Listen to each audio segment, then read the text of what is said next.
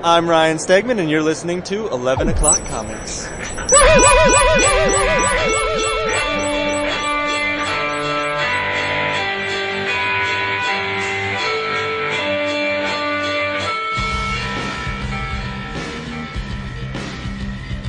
There we go.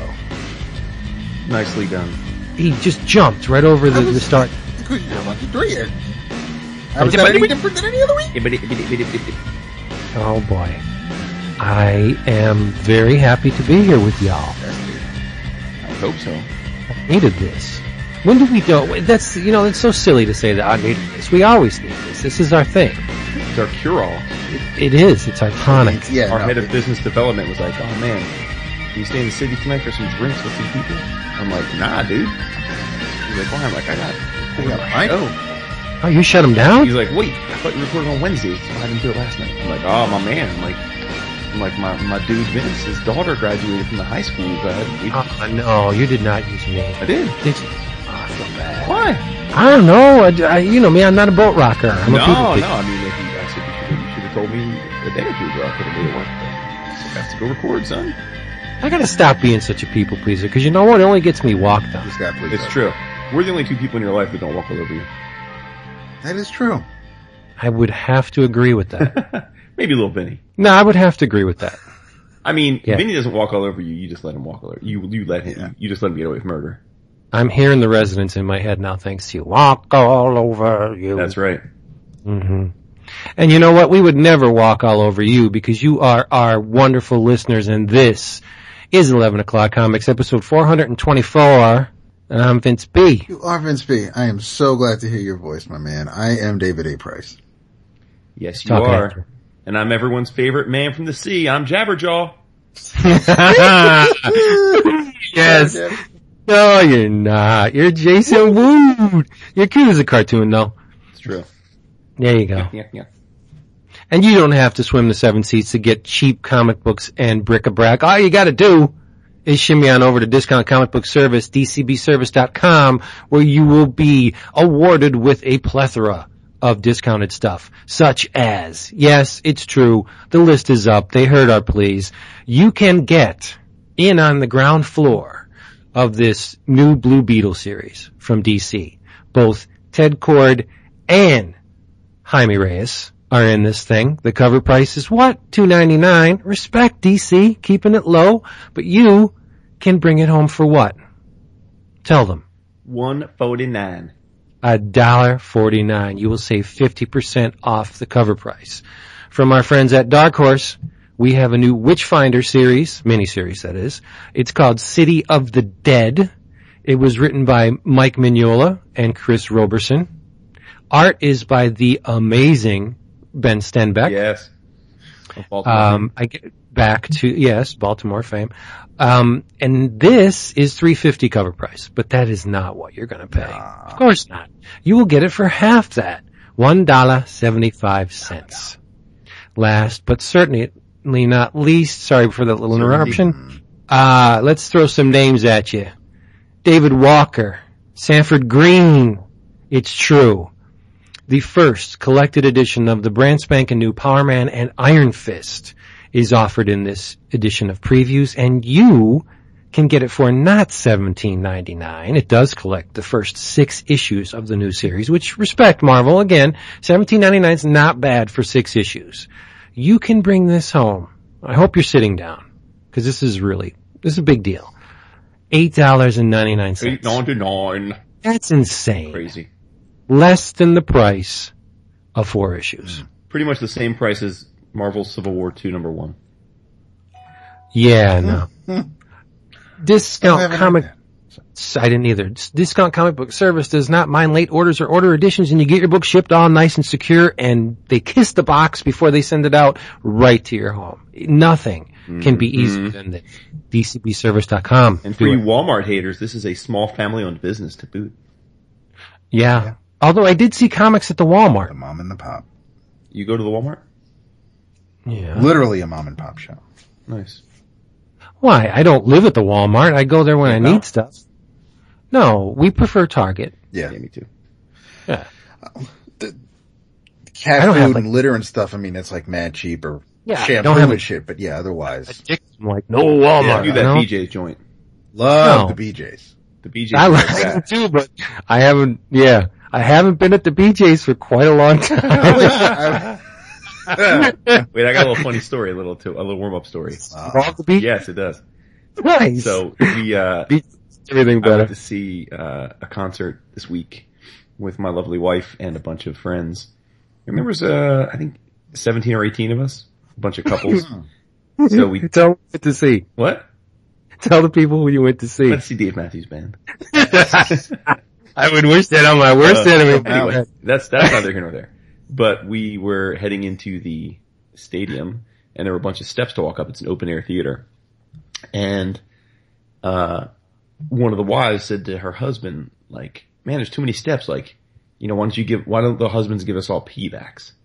And then and then the husband said like, "No, just, you know, like, I'm not carrying you, walk." And she's like, "What if there was a blowjob in it for you?" And he goes, "Nope, still not interested." And then I was like, whoa, I'm like, hold on a second here. I'm like, my man, I'm like, the cosmic universes have spoken. I'm like, I feel like it is a crime against all things to ever let the offer of oral pleasure not be dismissed. And he was like, It's true. He's like, it's fully transferable. I was like, get on my back. I'm like, let's do this. I'm like, Wait, so you carried his wife? did not, but he was making the joke, and I said, listen, I said, in the cosmic way, I think it's an absolute crime to let this thing go Sure. unclaimed. So I would do it if there was some kind of coupon involved that proved. exactly, like a trade-in. It was like this allows, this coupon allows the bear to receive one gratification from my wife anytime you want it. Yeah, shit, I'll carry your wife. Absolutely. As long as she's not thick. Then yeah. This woman's thin and perfect shape. Oh my goodness. Probably like 100 pounds. I would have done. Did you see Raph there getting a salad tossed? I did not. Because Dex posted that, man, I wanted to die. Oh my god. I hate you. I love those guys. Uh, Alright, let's do the drink roll call before we get, mired in, offshoots. seriously. Yeah. What are you drinking? Who, me? Mm-hmm. Actually doing a little something different this time. Alright. I am drinking some Macallan. Cool. Yeah. How is it? It's pretty good, actually. Oh, that's not a very good description. You gotta win me over. Well, it's Scotch. I don't know. It's a well-known Scotch. It's not like... Does it burn? No. No, it's good, man. I mean, it's, I think I'm developing a taste for Scotch a little bit. I must have like a very sensitive, palate. Do you want to call it? Because whenever I drink anything that's not beer or wine, it burns like a son of a bitch. Well, this is smooth. I mean, this is a smoother type of Scotch. Okay, cool. David, what are you, sipping on? Not Scotch. I just poured the last of that same bottle of Gnarly Head Authentic Black that I started last week. Conceptual Hey, continuity. I you've love been it. taking it slow on the vino, huh? Well, I was nursing the Redwood Creek during the week, and then I had a couple of belts of Bullet Bourbon the other night. Aha, there we go. Bang, bang. Mix it up. Bang, bang. Okay. I have to admit, at the moment, I am not drinking anything. Whoa. Yes, because my drink of choice for this episode is being brought to me by my daughter, and I think she's home now. She's going to pick up the boy, and she said, "Hey, you want me to stop and get you a cup of coffees?" And I'm like, "Yeah." I never turn down McDonald's coffee, and there's 2 large McDonald's coffees coming right now. That is so exciting. Product placement. Yes. Oh, if we ever got McDonald's as a forget sponsor, it. that would be awesome. I'm loving it. I'm not lying though. I think their coffee is the absolute best. Not the best, but it is good. I've never had it. You always gotta say that. Because I have to qualify. You Yeah. think it's the best, I do Yeah. not. Dap, you know what I I'm will- up on that cold brew, son. Cold brew. Starbucks cold brew. Yeah. Oh, I can't drink cold coffee. No way. Dude, No, it's good. it's It's got, with a little, it's they toxic. put a little splash of vanilla sweet cream in it. That's nice. That's nice. I'm gonna have to It's try really that. nice. In it too? What? The umbrella? No umbrella. It's all man. No? It's all manly, baby. Alright, let's do some comics because we got a lot to cover before Special guest. our guest gets here. Yes, we have a special guest this weekend. Let's jump And right when I in. say special, I really mean special. It's a man so awesome that two names Throw are 'em not now. I mean, just that's Man, you just love to spoil. You're a spoiler. it's for real. wetting their whistle. Two names are not enough to contain all this man's Yes, he's a serial killer. Yep. He needs three. James Earl Jones, everybody. Let's do a little quick in the beginning here. Let's do something we have been deficient on covering, Okay. and it's a crime because we were all hopped up on the DC Hanna-Barbera books Yes. when they were originally solicited, and then as they were coming out, for whatever reason, we didn't talk about them. You're Well, right. they- Well, I didn't read mine them arrived- last week. Yeah, mine arrived with the last DCBS box, which came Mine right did- after mine Memorial did Day. too. Yeah. Yeah.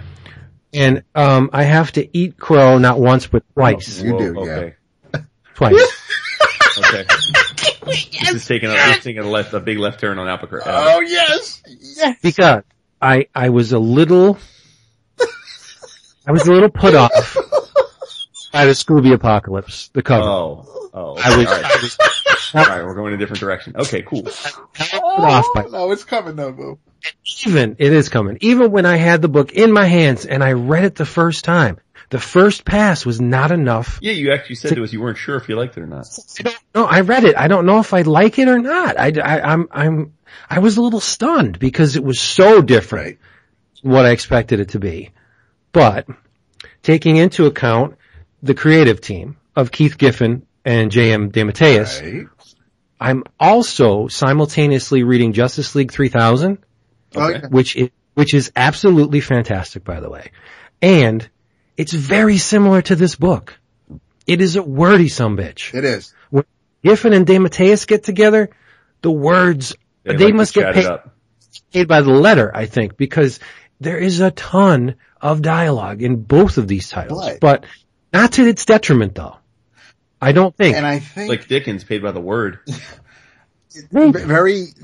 pretty much very similar to the way Kevin Maguire worked with them way back when. The artists seem to know how to accommodate so many word balloons. Thank you again. You're dismissed. Get going. Just get going. You get out of my studio. Congratulations. They said congratulations, Nina. Oh, thank you. You heard her. All right, that's my boy. Yeah, but there's another similarity between these two. What happened? Who'd we lose? No one. You sure about that? You hear that? We lost. Oh, we lost that. We lost David. Yeah. Well, we'll just talk while we're maybe get the powers out again. Oh shit, no.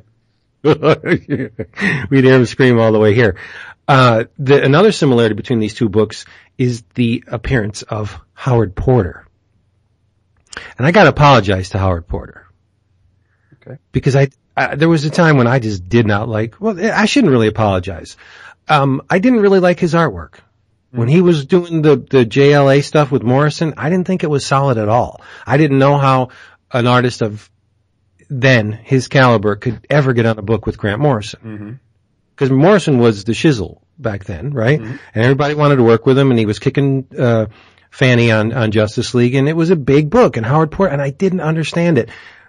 I wish this Howard Porter was the Howard Porter that was working on that Justice League with Morrison, because this guy is phenomenal. I agree. I don't have as much experience with Porter because I didn't read as much DC, and he was more of a DC guy.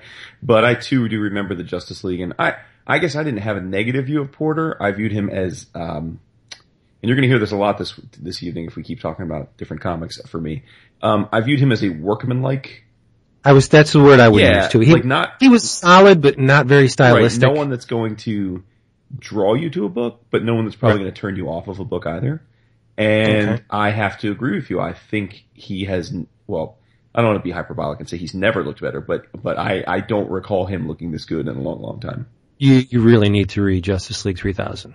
Okay. If you thought the art on Scooby Apocalypse was good, it is about 50% of what he brings to Justice League 3000. Okay. It is incredible, right? Did you notice on the splash page the Dynomutt? I don't recall. I guess I don't because I'm trying to think of it. Yeah, he's right in the foreground. Oh, cool. Okay. I'm guessing. I don't have the issue here handy because I read it. Maybe that woman is supposed to represent, what is it, Blue Falcon, Cause she looks female Blue Falcon?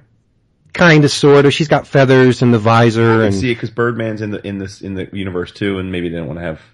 Yeah, but that's definitely Dynamite. Cool. No, I thought this issue was phenomenal because, like I said, the second time it was phenomenal. Once I picked up on the nuances in it, giving us a plausible explanation as to why a dog can talk. Yes. That's good for me. Dap is back. Why don't we bring him in? Okay, cool. Because we took that for granted. Sure. With the Scooby cartoon. Like, okay, the dog mimics speech. Right. It's just a thing. It's a cartoon. Anything's possible.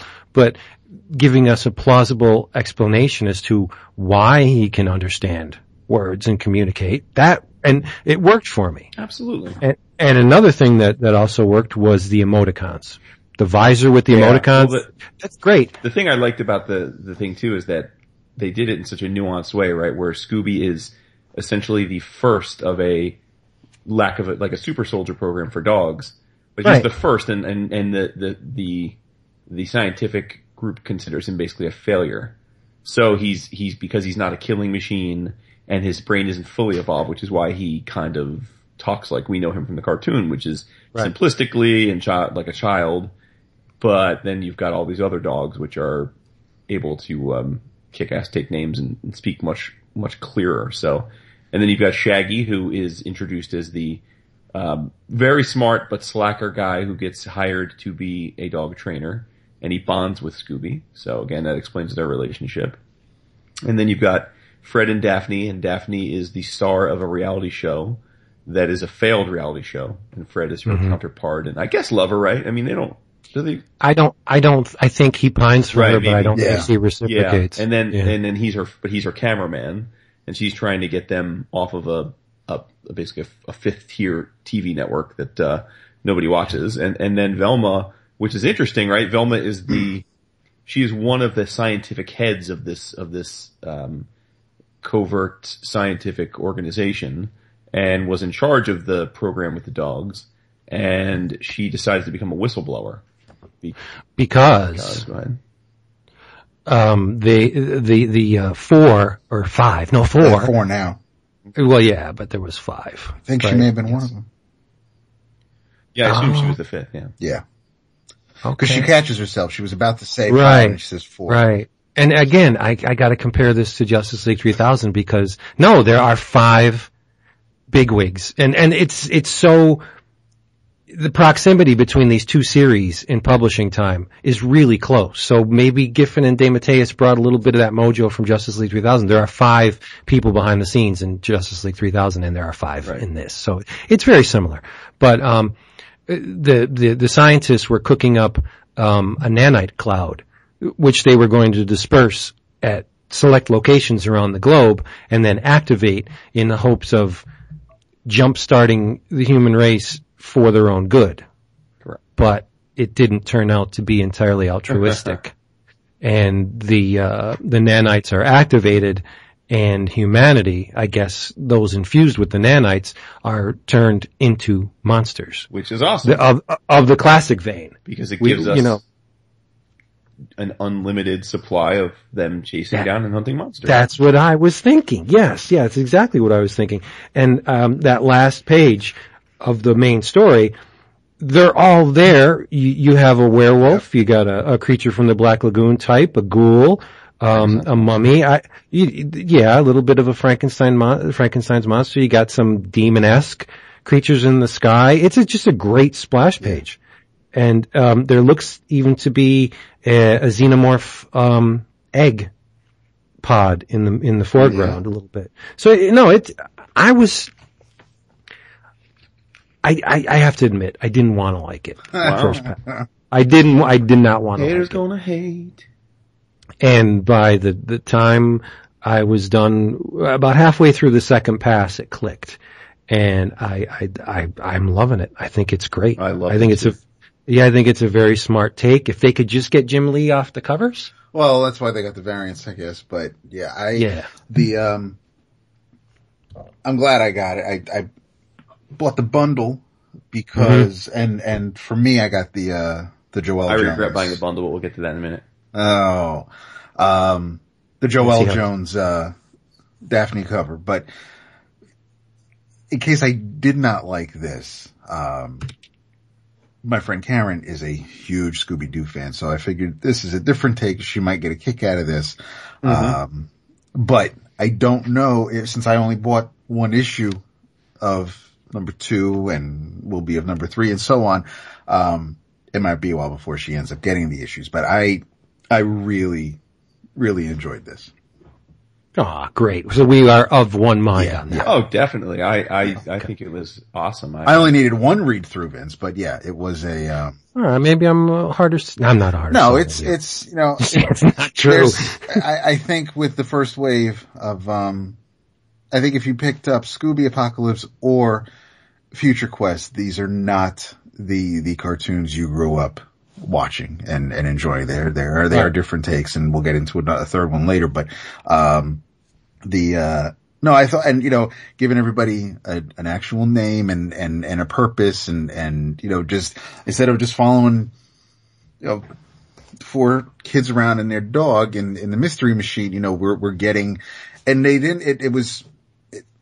and DeMatteis they know what they're doing. They were subtle, and they didn't hit you over the head with as far, you know, everything was laid out. It was a great first issue to get you situated in this environment and what's going on. I mean, they had the parody of the Burning Man thing going on to get you to bring everybody together. I thought the setup with Scooby was fantastic.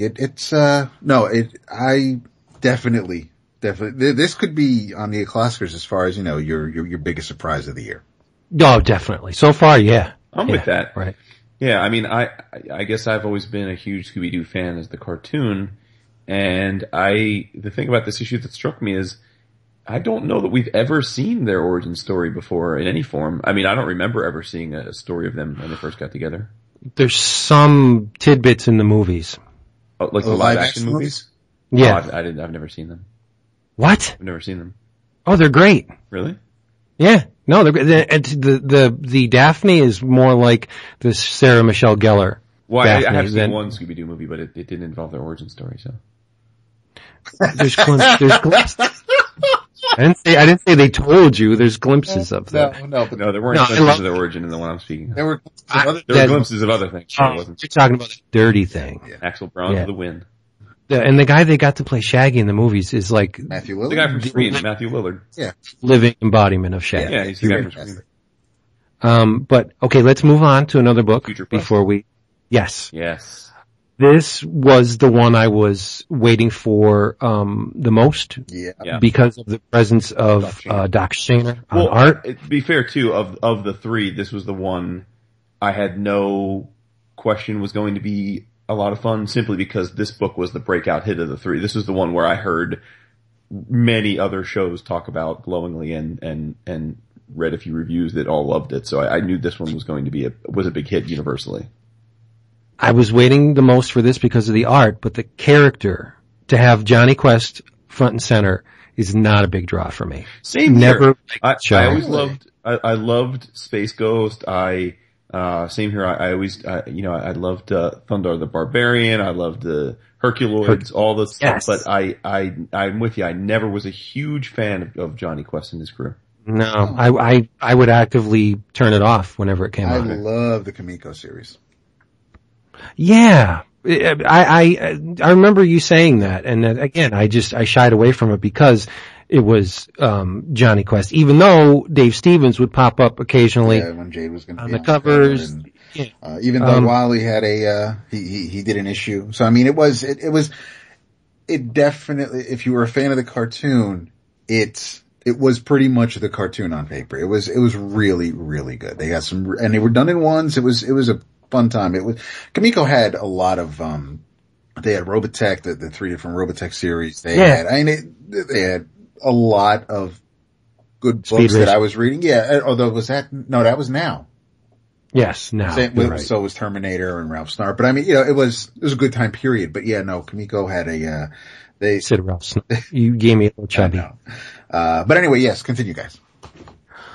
Oh, so that said, I had no idea of the malevolence of this Dr. Zinn character. The only thing I know of Dr. Zinn are the battle drones. Those eyeball-like spider things. That's the one thing I knew because I would watch Johnny Quest just long enough for that intro to see the giant spider eyeball things, which I thought were really cool. But I never really cared about the show. I gotta be completely honest. The guy's been making comics for a long time. I consider him one of the all-time greats. Mm-hmm. Doc Shaner made Steve Rude look bad this issue. Whoa. I thought Shaner blew Steve Rude away. That's saying something. And I'm not saying Steve Rude's pages are bad. They're not primo Steve Rude, I don't think. I think some of them are awesome, some of them are a little weak. Every single page that Shaner touched is awesome in this book. I'm not pumping the guy up. I would agree with that. No, I would agree that Shaner knocked it out of the park every page, and that some of Rude's work is it's a little weak. Like the one page with the monologue with the view screen. Yeah. That page is really weak. It's just I mean it's yeah, not that page even is, but the page facing it where no, that's the agent. I like that a lot. Yeah. Yeah, but then you get the next page with Birdman, singing the praises. That's okay. It's all right. It's good Steve Rude, which is miles above most people. Right. But then you look at the pages, pick any page that Shaner did. They're all super solid. Very interesting. What I see a lot of on the Shaner pages is John Severin. Huh. Interesting. I do. I mean, there's I thought of it that way, but yeah, I see that there are some, especially when you see Dr. Quest or the page where before Rude starts, where Johnny and Haji are running from when they see everything in the sky. But no, it's Shaner, but there are some faces that just pop with the Severin feel for me. But I will say, I mean, story-wise, great, really well-paced, fun, action-packed from start to finish. Got some nice glimpses into the other characters in a way, again, that made sense, much like the Scooby-Doo made sense. This idea of how all these characters are going to cross over with each other makes sense because there's portals from other dimensions, which are overlapping now, so. Which was cool, yeah. And I can't remember, what's the name of the, Triceratops looking thing that's from the Hercules?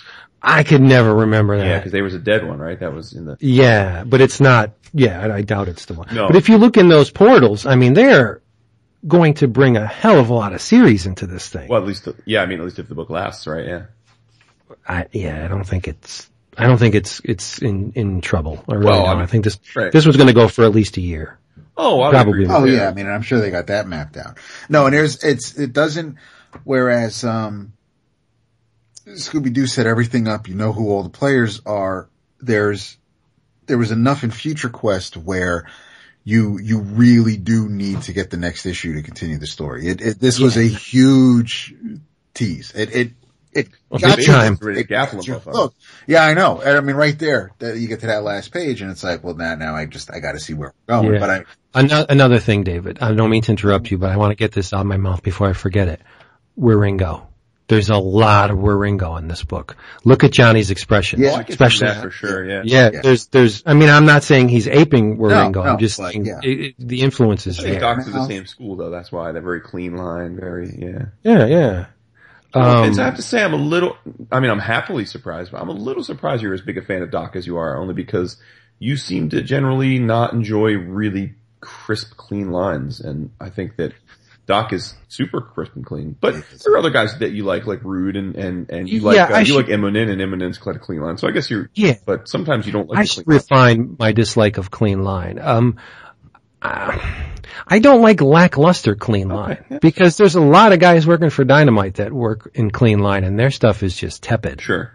And there's some. Well, I don't want to point fingers. Done wrong, it can just feel flat, right? Sure. If you don't have the knowledge and the experience behind it to back it up, anyone can lay down a clean line. If it doesn't delineate something noteworthy or that connects with the what the subject is. It's not going to work. Doesn't Shaner strike you guys as one of those creators that is, I was going to say he's like Somni in that, but that's not a good example because Somni is so prolific. Shaner, I don't think has done that many big books or isn't all that prolific, but he seems to be one of those guys that his contemporaries all bow down. Like, I feel like Shaner, when his name is brought up, every other artist in the business genuflects to how awesome he is. I'll tell you, Shaner is going to be a megastar.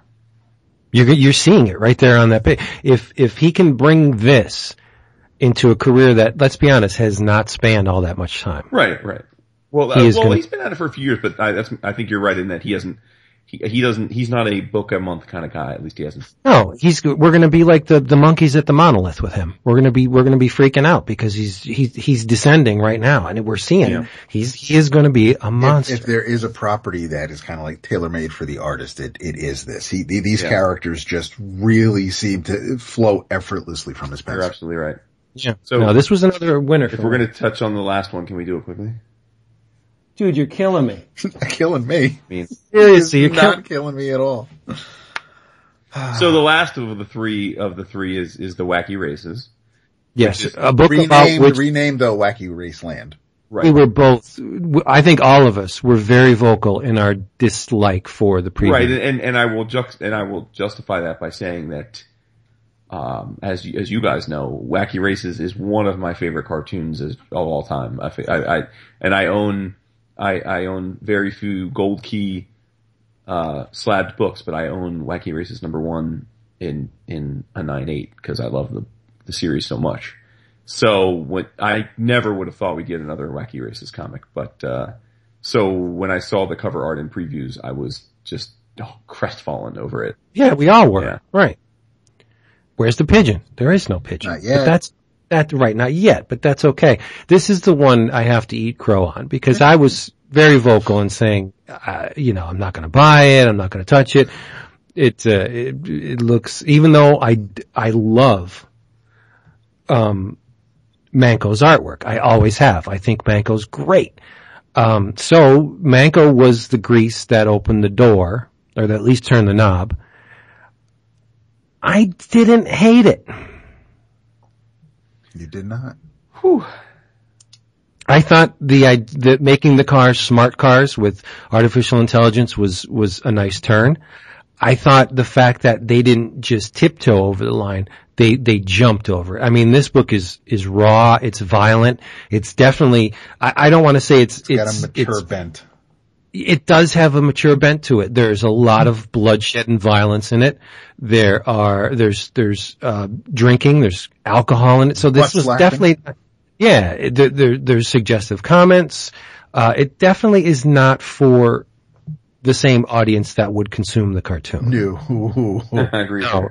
So that to me is a tick in the plus category because if you're going to change the formula, why make it taste kind of the same? Just make something totally new. And that's what this is. They just said, fuck it. We're just gonna do our take on Wacky Races and this is what we get. The splash page is absolutely incredible. Come on, even though you didn't like the book, that splash page is amazing. The colors are fantastic on that splash page. The creepy coop, I want to see way more of the creepy. I didn't care for this book. I'll just leave it at that. I thought it was, it was everything I thought it would be from the preview images. Okay. I mean, I guess you speak of Manco like as a fan. I don't know that I've ever seen his work before, but I was just not a fan. I mean, he was like bad photo ref to me. Punisher, there was some, he's done some stuff. But I was going to avoid this book completely once Vince said, he loved it. Here, check this out. And, he wants to talk about it. And at that point, and it being a favorite for Jason as far as the source material, I gave it a shot. I don't know if I'll be back for #2.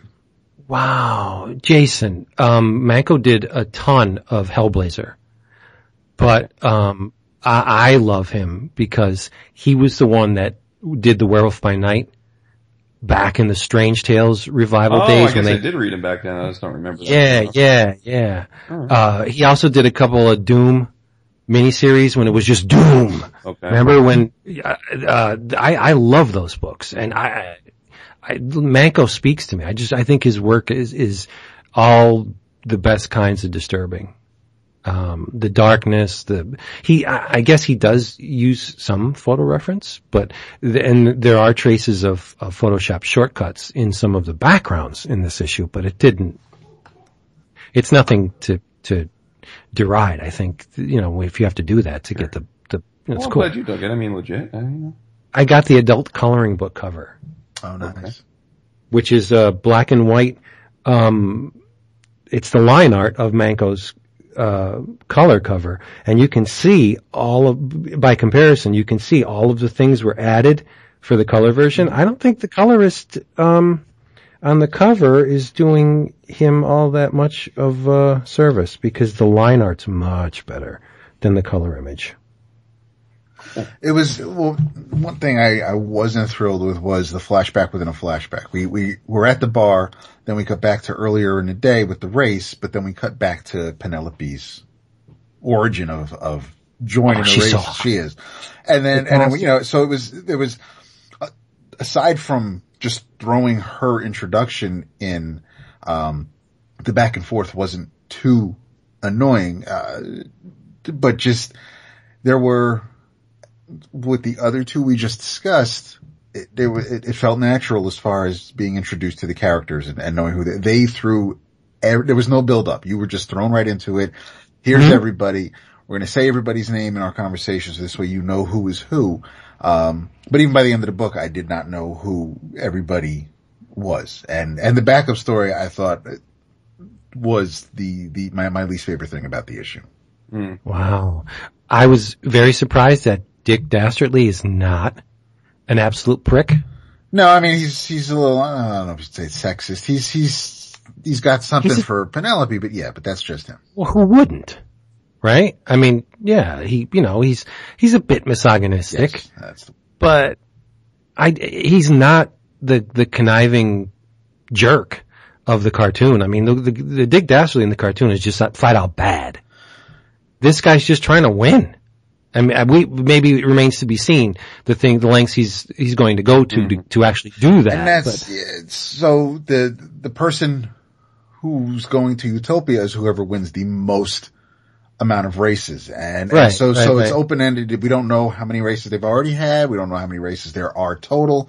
The announcer is basically the Beyonder and just. Yeah. I can picture your friend even though he's got brain damage. Yeah, he's half a bear. And then, if you want to see your mom again, and it's but it's just. Did you notice that the bear bit him on the forehead? So the bear's tooth actually penetrated his brain. That's why he has brain damage. There's a tooth hole in the dude's forehead, in Blubber Bear's forehead. And I thought it was kind of neat that they took the colors from Dastardly's hat and made those the colors of his dread. I thought that was cool. I mean, like I said, look, I mean, it's just, but yeah, I mean, if you're a Fury Road fan, this is for you. If I don't, yeah, that's exactly right. If you're like a Death Race 3, and I don't even mind that. I honestly think if this was like a Dark Horse book by some dude and it was like Death Race 3000 redone, I would have been okay with it. But just because it was so far afield from Wacky Races, I couldn't get past that. Right. I think the creative team is a bit giddy for the source material because there was a little bit a faltering in the sequentials, especially in the beginning with the lizard pissing on the Mean Machine. The flow wasn't there. Where did the guy who threw up on the car, where'd he disappear to? That's what I'm saying. And parts of the race, you didn't actually get the progression of like people jockeying for power when she commanded the sandworm. Yeah. It was so sudden. Like you didn't get the feeling that there was a progression of time. It was just like, okay, we're here and now we're here. And I think the sequentials were a little less than they should have been. Got lost in translation. No, they was probably just excited to get all this down because it's a big story. You find that silver lining. No, you have gigantic racing cars, for lack of a better word, that are all souped up and the technology's cool and the visuals are cool. And I think they put a little bit too much attention into the visuals at the expense of the sequentials. Okay? You know what I'm saying? Did you not see that? I mean, the splash page right there proves that. I mean, it's a great splash page, but it's an incredible. But that doesn't tell you who's in the lead, who's in it, because they're just the car numbers. You're not, so you don't know who's coming from behind. You don't know if, oh snap, so all of a sudden that person took the lead. It wasn't a mess. They were just, I'll get behind you. They were very enthusiastic. They were excited about getting this done. That's not a bad thing. I mean, it propelled me through the issue. Just seeing Penelope ride in the back of that friggin' sandworm. That was cool.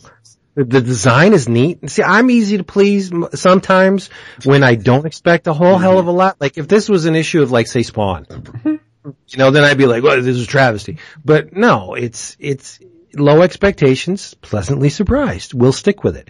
The one I'm worried about is Flintstones. Oh, I can't wait for that. Oh, I mean, I'm looking forward to that for sure. Yeah. The art maybe, but I really don't want a sitcom every issue. It just looks like every issue is going to be a different situation. Stone Age Honeymooners, just like the cartoon was. You bite your tongue. Which you... I was going to say, it is. I mean, it's exactly that. It's like, don't say that even though it's true.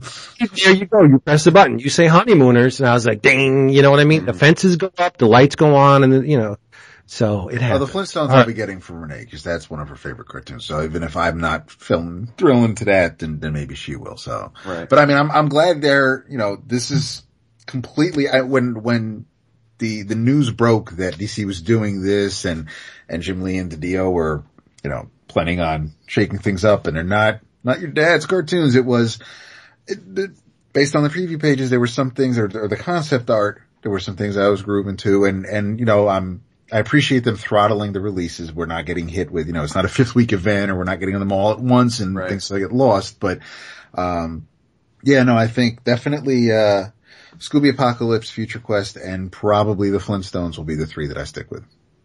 Same here. But it makes sense to buy the bundle from our sponsor, Discount Comic Book Service, because you can get all 4 for $7 and change. Right. That's nice. Do the math. They're $3.99 an issue. Why would you not get all 4? Are the next issues, because these were all double sized, are they all double sized or extra pages? I believe so, but I can check right now, because I do have the benefit of the internets here. Let's go to pre-orders, and we go to DC Comics, and it comes up, and it's the first one on the list. They are all $3.99. You can get all 4 for $7.96. Right, but how fast are they double sized? Not are they? Well, the price stays at $3.99, so I'm assuming that they're the same. I wouldn't assume that, but yeah. Well, so, we'll see next month. We will. We shall see. Oh yeah, big doings. Big doings. We talked about having a guest this week. It's actually been a hot minute since we had a guest, hasn't it? And seemingly we can't escape the Third Coast, even though our fourth co-host from the Third Coast is long gone. We're going back to that well. We're going back to that well, and it's for good reason. Joining us this evening for a chat about his works, in particular one work which we all recently got caught up on and enjoyed immensely. Hailing from Chicago, Mr. Daniel Warren Johnson, the man, the myth, the legend behind Space Mullet and Green Leader, and also one of the men behind Ghost Fleet, which we've talked lovingly about on the show as well in the past. So let's welcome our man DWJ to the crew. Hello, everyone. And I'm out. I'm out. Peace. I'm trying real hard. Can you tell? You were ready. You were fired up. I led you in the beginning of the episode by saying a man so full of awesomeness he needs 3 names to contain it. Oh man, true. Let me tell you. It's true. You want to talk about branding? Yeah. Naming yourself Daniel Johnson. That's not going to work. So every time I introduce myself to somebody at the show, I sound like the biggest turd. I'm like, hi, how's it going? Hi, how are you? I really like your work. Thank you. And they're kind of looking at me searchingly, and I'm like, oh, my name's Daniel Warren Johnson, the Space Mullet guy. And they're like, oh, I love Space Mullet. See, the work speaks for itself. Yeah, or the name. I'm not sure which one.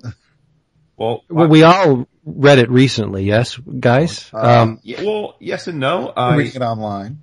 Yeah, I was reading it online for a long time. Yep. And then Dark Horse, reasonably recently released a collected edition of the first 4 chapters. Right. See, that's where I jumped and then on. I did it. I guess I had fallen a bit behind, so I did catch up, and I'm current through chapter 8. Oh wow. What, Okay. really? Yes. Oh man. So you there's a chance that you will spoil things for me. It may happen. It may happen. Mayhap. When you have the But that's creator on, okay. you're allowed to spoil things.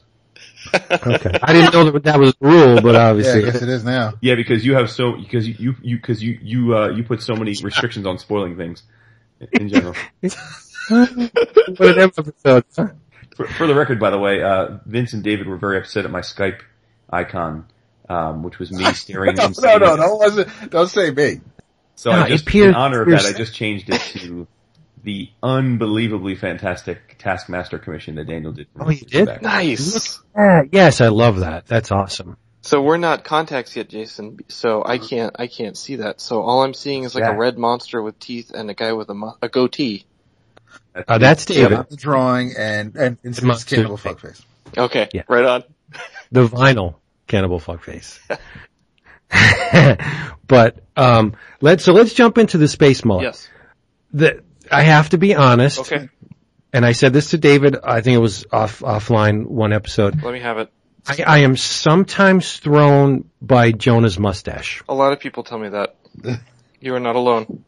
It sometimes, very quickly, when I look at it, it sometimes looks like the mouth is up higher than it should be. Yep. But the fact that it breaks the contour of the head works really well. And now, I see it as Robert Goulet. When I I see first it as the dude Kenny Powers? Yeah, Kenny Powers. It's total Robert Goulet, dude. It's Robert Goulet beautiful. a mullet though. No, but he's got that beautiful pencil thin mustache thing going on. So normally we would set up the book that we're about to talk about, but since we have Daniel here and it's his creation, Daniel, why don't you give everyone a quick little elevator pitch on Space Mullet? Basically it's a science fiction action adventure. If you kind of took maybe, and you guys could let me know if you disagree with this or not, but maybe like Big Trouble in Little China meets Starship Troopers. Oh, that's cool. I like that. Yeah, and kind of episodic, relatively like, I mean, Firefly is what I was thinking when I made it. I was going to ask you that because I was going to say like if I were going to, there's definitely a Firefly vibe to it, right? Oh yeah. The Motley Crew and his being sort of a schleppier, little grimier, Nathan Fillion type. Yeah. Right. Oh yeah. And one of the goals of making this story was I had just finished Mass Effect 3 and I loved it. But all the heroes are very attractive and, super like muscular, and I really wanted to see if I could kind of make like a big grandiose kind of science fiction world that was centered around a guy who had like a pot belly, couldn't shoot straight really, and is kind of awkward at parties and doesn't really know what to say. And that was kind of the base for the whole thing. That was the ground that I began to work from. So that's what you get when you open Space Mullet. Absolutely. Well, and I have to say, I mean, the thing that that immediately grabbed me was I'm a sucker for buddy cops, buddy movies, buddy books, and obviously that's, I think, the main dynamic here, right? Is that Alpheus and he have, this great relationship in a world where, I mean, it's essentially, Han and Chewie, but in a world where if Chewbacca and his kind were hated by every other species, right? So. Yes, exactly. And, Alpheus is definitely, I kind of wrote him as the kind of badass who knows how to knife fight, and, everybody likes him. So he's like kind of the person that I want to be, and then Jonah is kind of the person that I am. So it's like two parts of my personality. And there's a tension there because Jonah loves Alpheus and Alpheus loves Jonah, but Alpheus is good at everything and Jonah's like, I don't even know what I'm doing. So you're consumed with guilt over a past transgression, huh? I'm just examining things how I would see in the real world and just putting them onto the comic book page. You know what really won me over? And it was from page 1. Everything looks so dirty. Everything looks used. The things, it's not just, tech or architecture just to fill the backgrounds or foregrounds or wherever you place it. These things, they look used. They look like they actually have a function and that they're put to extreme wear. And it's just like every part of the galaxy is lived in. That's awesome. I love that about this book. That's exactly what I was going for. Yeah. And part of it is I'm not very good at drawing clean things, so I just end up making everything look dirty by default. Where's the value in clean? That's true. Seriously.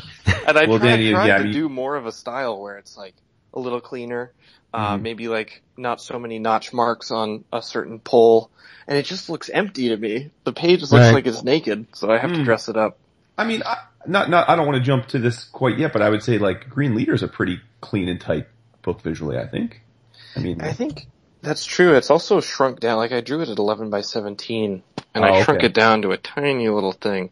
Right. So that might be why. Sure. But I think with Green Leader, there's a lot more of a manga feel to it than I see in Space, especially when he's crashing into the Imperium. But yeah, no, I mean we're going all over the place. But yeah, no, it's. Yeah, I think of especially with Ghost Fleet, if we include that, but I agree with Jason. I think of the three, Green Leader is probably the cleanest looking, but that's because of the source material also. It wasn't a lot that Lucas was throwing out there in the first 3 Star Wars movies that was, even the Cantina, it's a gritty place, but it doesn't look as dirty as what you've put down in things like Space Mullet, but. Yeah, they cleaned it up for the prequels, unfortunately. They did. Yeah. So was Ghost Fleet the thing that opened the door for you at Dark Horse to get Space Mullet there? You know, interestingly enough, I was at C2E2 in 2013, and randomly, completely out of the blue, Dave Marshall, who was then just a regular editor at Dark Horse, was just wandering the aisles. He had come to Chicago with Dark Horse, and he started flipping through my stuff, and he saw the Space Mullet stuff. He's like, wow, tell me about these pages. Like, tell me about this. I really like this. And I gave him the kind of little elevator pitch. And he's like, well, have you ever thought about publishing it? And I was like, have I? So it was basically a chance meeting, you know. It was, and you know, he gave me his card and we started a conversation. And actually the very first thing that I ever did, really like published wise, was, I did an EVE Online True Stories, comic with Daniel Way. It was just 16 pages long. They made like a little Dark Horse hardcover out of it. Mm-hmm. And it's funny because the deadline day was the 1st of the new year. I got the job in late November, of 2014. No, I'm sorry, of 2013.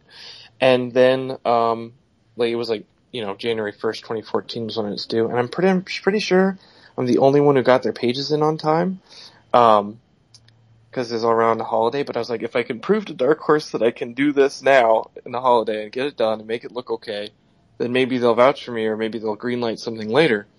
And sure enough, I went through a vetting process with Ghost Fleet after Donnie suggested me, and I think that the EVE Online helped me get Ghost Fleet. And then Ghost Fleet's kind of like, people started checking out Space Mullet more, I think, because of Ghost Fleet. And then Space Mullet started taking off a little bit more, and then the rest is more or less took off from there. So, yeah, so this is, I just want to jump back then a little bit before that. Yeah, which is that, Space Mullet again, as we said, it is a Genesis, a webcomic. Oh yeah. And you started it, chapter 1 was on June 22nd, 2012. 2012. You posted and said, here's my sci-fi comic Space Mullet. I hope you enjoy my work. If you do, please share. Here goes everything. So what were you up to? I mean, I know you're a reasonably young guy. I don't know how old you were when you got this started, but, you take us into, you know, your headspace in terms of, did you always aspire to do comics? Had you tried to, you know, to publish and then said, all right, well, I guess I'm going to just do my own thing and try and get noticed that way? Or did you always just first say, I'm going to do my own webcomic and without any sort of ulterior plan to get into other work, and you know, how long was the journey before you sort of had the courage and wherewithal to finally put your work out there for everyone to consume? Damn, that's a really good question. Thanks, bro. I was so excited to be on here. You guys asked the artists so many good questions. Oh man, you're almost clamped over here. Sure. Back to you, though. This isn't about. So I had just gotten married. I got married in March of 2012. I was 25. And I had just recently quit my job as an art teacher at a middle school here in Chicago. And my wife actually, after we got married and my wife really got to see kind of what my job was doing to me, she like pulled me aside after we got married in maybe April or May, and she's like, you gotta quit teaching and you gotta give this illustration thing a try, because if you don't do it now, you're gonna hate yourself for the rest of your life, and I'm gonna have to sit with you and grit my teeth with you about it. That's a keeper right there. That is a keeper for sure. And so at the time, we were trying to decide, okay, is this crazy? Do we jump off into this blackness? And I had gone to art school, I'd gone to liberal art school to be an art teacher in Chicago, and I basically had done it because I felt like I needed something stable and I wanted to make sure that I was making good decisions, and it just led to me not really liking teaching at all. And it's kind of like the thing that I felt like I should do, if that makes sense. Mm-hmm. And she's like, you should quit. You should quit in the middle of the summer, and if you can make rent every month, I'll take care of the rest of the bills and stuff. And if you can make rent consistently with whatever illustration stuff, then that's what we'll do. And so, when Space Mullet came out in the summer of 2012, I was literally taking any sort of visual art thing that anybody would throw at me. My son loves baseball. Will you draw him a baseball bat for his birthday? Literally, I'll give you $50. Yeah, I'll do it. Pays the bills. It pays the bills. Yep. If you open like the Chicago Tribune, or there's those big, or any newspaper, you see those big spreads with literally like 200 little cars of like used car salesmen putting their cars up. Mm-hmm. Well, I was the guy who was putting the asterisks next to the cars that would lead down to the fine print. So that was a gig for, a lot of 2012. I'd go in for a few days a week and just literally place these asterisks and make really bad car advertisements for the local car dealers here. And so that was some money there, and then I would come home literally and I would work on Space Mullet. And I wasn't really trying, I guess, because getting in the headspace back then, like I'm thinking of what I was going for. And it was literally like, I'm just glad I'm not a teacher. Like I would have worked at Starbucks and been happy. I just kind of wanted to see if I could do it. Like Space Mullet, if I could like keep it going, and I had dabbled in comics a little bit just with myself and some art classes. Everybody knew that I really liked them. But I never really thought it was possible for me to actually do them for a living. And, then it's funny that the more that I worked on Space Mullet, the more that it started getting noticed, and it was just kind of one of those like, what the hell kind of things, I guess. Like, I wish I could say it was more planned out, but I was like, I'm gonna show everybody that I can kick some ass, and it doesn't matter if it goes anywhere. And then I just kept working on it, and twice a week, and then I started getting some more people to notice me, and then my little brother was like, you need to get on Twitter. Everybody's on Twitter. And I'm like, no, I'll never be on Twitter. Uh-huh. And he made one for me. We were on a family vacation, and he's literally like on his phone. He's like, okay, I'm just making you one. Here's your Twitter handle. And I started putting pages up on there, and those started getting traction. And then, and I would go to cons around Chicago, and I remember Wizard World 2012 was my first show, and a table for artists at Wizard World maybe costs like $600. Mm-hmm. So I did zombie portraits of people. So if Jason were to come up with his family to my table and say, I'd really like to get my whole family done as zombie portraits, so I'd take a photo of the family, and I literally give you a likeness portrait, but you're zombified. Nice. And especially back then, like 2012, like the zombie thing was even hotter than like it is now. Mm-hmm. And I would rake it in. I'd be able to make enough money to pay for the table and then some. And in the meantime, for the people who are interested, I'd be like, well, I also have this webcomic, Space Mullet, let me tell you about it, blah, blah, blah. Oh, you're slick. Yep. You are. See, that's a great idea, doing the zombie portraits, because you don't really have to nail the likeness. It's true. You can go, 50% and then just ravage the rest of their features, and it's money in the bank. Multiple times. That's Multiple smart. times I just remove the entire lower half of their jaw and just be like, well. Nice. Yeah. But you're right, Vince. I mean, because again, one of the things that I think is one of the X factors of getting your name out there when you're at cons, right, is that Artist Alley is it's a bifurcated place, right? I mean, if you're known to whatever extent that means, whatever that term means, you can rake in the dough and you have a full table, but there's 2/3 of a big Artist Alley at C2E2 or any of the other places are guys or women that are trying to get their products seen. And sometimes it's hard, right? Because, and I think that it really is incumbent upon the person to find a way to get noticed, right? And look, we've been a million cons and we walk by lots of booths and never stop, at lots of booths. And it's not because we're not willing to, but it's because those people don't put themselves out there to make it worth or seemingly worthwhile to stop by. Right.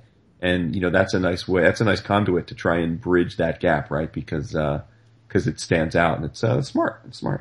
It was funny, I thought when I started it that it would be like this really kind of hokey, this is just bullshit just for the money. What are you gonna do, and you'd never think how much how emotional people would get when they get like a piece of art like that. Mm-hmm. I don't know what it is. I used to work in a hospital before I was a teacher just to make ends meet. Minimum wage job, and I'd be responsible for bringing people around this hospital. And when I'd pick somebody up, I'd need to get a nurse's signature. And sometimes the nurse would just give us the whole runaround and we'd be waiting for like a half hour. So it's me and the patient just hanging out, and I'd have a sketchbook with me. And I'd draw the patient while we were waiting, and I'd kind of talk to them, and I'd usually give it to them. And there's something about, even if it's a zombie, drawing somebody else, it's almost like you're taking some time to just like study every feature of their face. Man, it's almost like spiritual. It does something. So there are people who'd get zombie portraits at these shows, and there's craziness, and there's, people dressing up as Thor over here, and there's loud noises, and then there's people who like break down into tears when I hand them a zombie portrait. It was actually pretty powerful. So it was cool. It was really fun. That's amazing. And so you started this, but was Space Mullet conceptually, I mean, you mentioned at the beginning of the talk that you had Firefly in your mind at the time and that sort of thing, but I mean, when you decided, okay, you know what, I'm going to try this on and I'm going to do a webcomic, like, did you sit down and spend a couple days and say, all right, I'm going to do this thing called Space Mullet, or did you already have this idea in the back of your head and that was the genesis? I'd always sketched ideas for comics and characters and, plot devices and all this stuff in my sketchbooks, but it never really grew into anything because I felt like I didn't really have a design that might stick out. So when I got the idea for Jonah, that silhouette of the spiky hair in the front and the hair in the back, it's a very strong silhouette, and it had so much personality the first time I sketched it. I was like, wow, this could really work. And I just kind of ran with it, and I was just thinking of situations that it'd be interesting, at least in some way, to read about. And I just kind of went from there. And it was a learning process. I mean, I'm pretty sure, like Vince's comment about the mustache, I was reading a lot of Cory Walker's art at the time, with Invincible, and, loving every single part of it. And he strips everything down to this amazing, streamlined way of viewing a page. And I was going for that, and I was like, oh, this design with this mustache, it's one of the ways, but I hadn't really learned how to incorporate it in a way that was maybe smoother than it should have been. Not literally smoother, but just in a design way. And Space Mullet then literally turned into a canvas for me to try again on, and put up a page on the web, and I put everything into it, and then the next page would come, and I'm like, okay, how am I going to nail this 3-point perspective? I have no idea how to do this. And I'd learn how to do that, and then learning how to draw feet better, and guns, and spaceships, and... Wow. So, and it shows in the pages. I mean, if you look at page 1 to page 200, a lot changes, and that's literally me just that's not good enough. I need to do this better, and just working at it. That's one of the most fun things I think about a journey like this, is getting to see you from day one. And, because again, I mean, very few people remember the first published pages that McFarlane did, right? Or the first one that Jim Lee did, or any artist, whatever, that's achieved a certain level. And because they jump from project to project, and it's so much fun to see a journey like this, where again, from panel 1 of your career, in essence, we get to see it evolve. And I just thought it was a blast, especially to get all the way through chapter 8 and just to see you evolve as a storyteller. And again, like aesthetically, I mean, I wouldn't say your style has changed all that much, but like you said, it's your ability to frame a sequence, or to just your ability to sort of play choreographer or cinematographer has evolved, so meaningfully over the last few years, and it really shows. Thanks, man. It's good to hear that, because when it first came out, I was kind of having panic attacks about me in bed. The first page looks so bad. Oh my god. See, in the first couple pages, especially when the Marines are getting the talked to, and you don't have anything in the background of that wide panel at the top, I see that you're listening to yourself. Sure. These first couple pages, and then you can actually notice a progression where you stop listening to yourself, you stop second guessing yourself, and you let the story and the characters take over. And you can see it in the artwork where you're just, the reins have been they drop off, and it just flows. Yeah.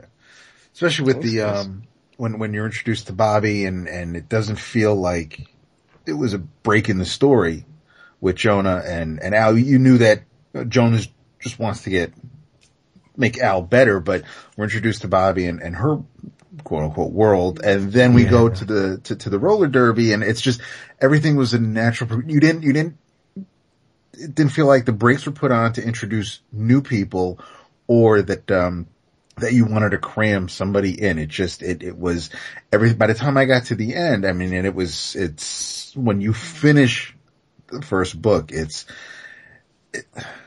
yeah, I kind of hate you for the Bobby thing, by the way. Yeah, a little bit. Yeah. It's, the panel where the thing, we won't spoil it, happens, is probably one of my favorite panels in the entire book, but it's the one I don't want to ever see again. Yeah.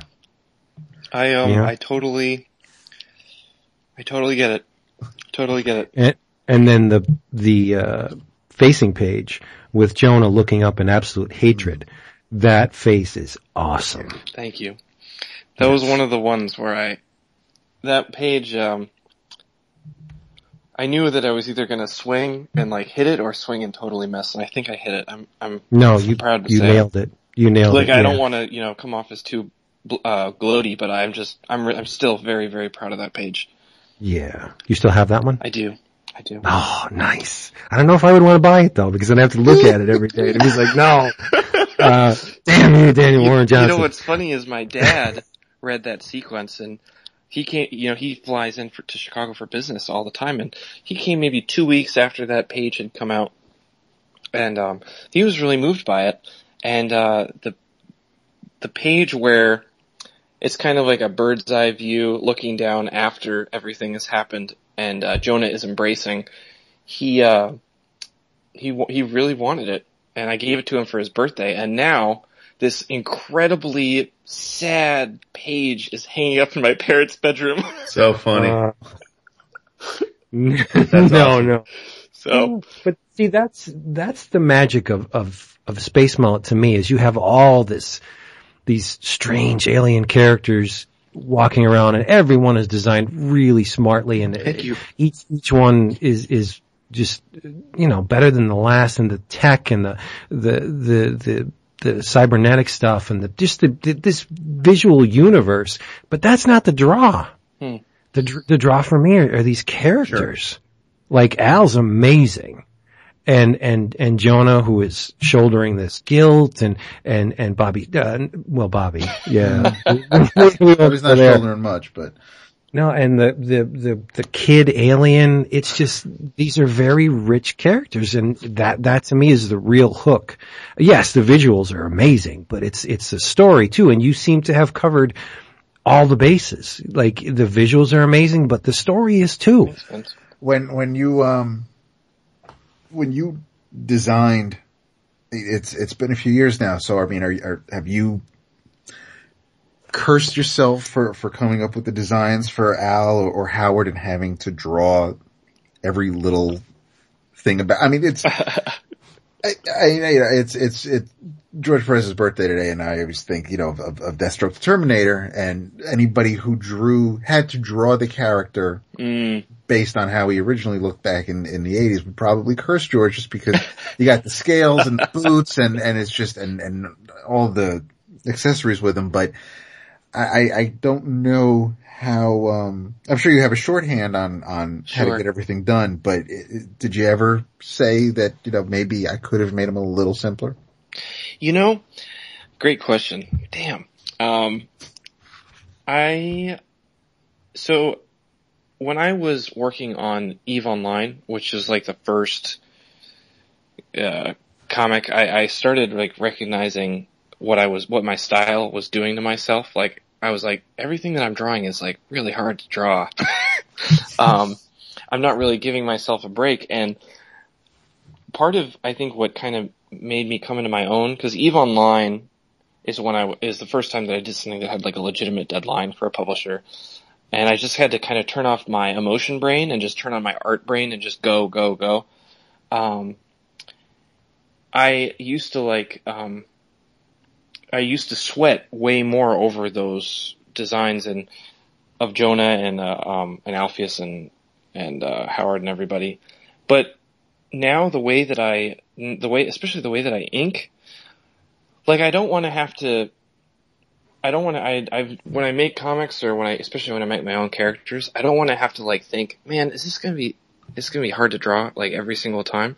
If the design is good, the design is good. And sure, there's going to be a way for me to ink it so that it's like, it's realistic. Like I'm not going to want to shoot myself every time.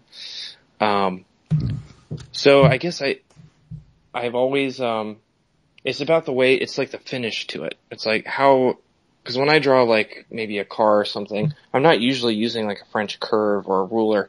I'm just kind of going freehand. Oh, great. Yeah, and the same thing with characters, like, I'm just letting it flow, and and maybe this is not good, I mean, technically, but as long as the silhouette is there, and you can tell that character is talking, like, I remember was talking to Jason Latour about it one time, and before, like, we knew each other or anything, and I was like, I love the way your art, it just goes, and you're not super worried about, like, whether somebody's head maybe is, like, a different shape. He's like, oh, dude, staying on model, it's like a bane of creativity. You just gotta go, and as long as people can tell it's the same guy talking, it doesn't matter. And I took that to heart, and I just kind of rolled with it. Vince is aroused right now, just for record. Yeah. And that's, I mean, he is totally speaking my language right there. You said the silhouette, and yeah, I mean, I'm sure if everybody stayed a Marine, it might not be as easy, but I mean, sure. Eggy and the alien and because I'm not completely current, so I don't even know no worries. If it has a name yet, but, it's a she, I thought, yes, right? The little kid. Little girl, yeah. Nice job, David. You're not doing your homework. No, every one of my friends doesn't know her name. It's cool. Yes, you could have just the silhouettes of everybody with were balloons. Everybody would know exactly who was saying what. So that's fantastic. Yeah. I'm seeing some influence in this book. Oh yeah. Paul Pope? Oh yeah. Okay. I get a little bit of an Appleseed vibe too. Oh dude. Nailed it right on the freaking head, man. I love it. It's just so, I mean, it's in the same universe, but it's not a lift. Yep. It's just the inspiration and just the spirit of it infuses the work. I think it's amazing. Yeah. Especially when the double splashes that, I get lost in these things and it's like a huge roadblock for me when I get to the double page spread of District 14, the street scene. Sure. And I there's a point where I tell myself, I don't really think you're supposed to be spending this long on these pages, but I want to see everything. immerse myself in this world because it's so compelling and it's filthy. Right on, yeah. Yeah. That's what I was going for. I want to smell it and breathe in and taste the whatever fossil fuels or whatever they use, just have it stick to my skin and my tongue. And it's just, it's possible with this. And it's all done from that little window at the top of the page. That's the vantage point of the characters, but we as the reader see much more, and it's amazing. Thanks, man. Thank you. And there's Bobby on the bottom of the page. Yeah. Dick. Well, And it's like how right above it, but it's and the tease too with what's under Howard's mask. Yeah. Well played. Because it was nice that it was done within the first volume. right. yeah. For us physical readers. But I mean, you strung us along just enough. I mean, we get in the post of the trade, we really spend a lot of time getting to know Alpheus and his background and his world. And, you left us with another hell of a cliffhanger here in April. I know. On the end of chapter 8. So, my man, I mean, what's cracking here? What do we get in chapter 9? I mean, you know what I'm saying? It's coming. It's been a long journey, and one thing that kind of I had to re-letter all of Space Mullet for the trade. Did you really? Yeah. Just because it was my book, and that's just what Dark Horse wanted to do, which is great because then that's less money that goes to Dark Horse and more money that goes to me. But it took a long time, and that started detracting from like being able to create pages. And then I've been working on another creator-owned series that I've been, writing and drawing. And when you have like two babies that are your own, they're like one of them is going to get malnourished. Right. Yeah. 'Cause it's really hard. Like I feel like I put so when I was doing Ghost Fleet, like the story was awesome. Donnie was awesome. It was a fantastic experience. I had a blast. But it doesn't even come close to the experience of like just making my own world and my own characters. Sure. Yeah. And that's a good thing and a bad thing because the reward is so great. But at the same time, the amount of like work and like emotional sweat that goes into the project is much greater as well. So after working on this book that I'm working on now, it's really hard to like, when I finish at 6:00, go right into Space Mullet. So I'm not in a good headspace for it right now. That's a terrible excuse, but I'm gonna get to it. It's just a matter of finding the time and, carving out more hours that I can like approach it with a healthy, free mind, I suppose. So totally understood. Maybe the banner then should just say updates on the first Thursday of every season.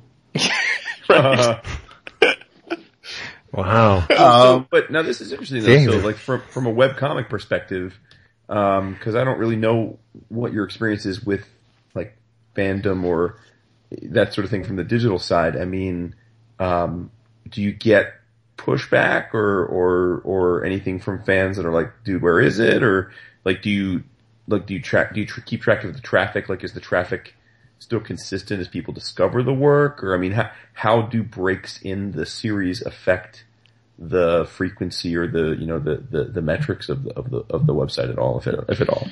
The first time that I took like a little mini break, it dropped dramatically. Mm-hmm. And then I started uploading again, and then something happened with my website, some sort of update with the CSS, and the whole thing went down.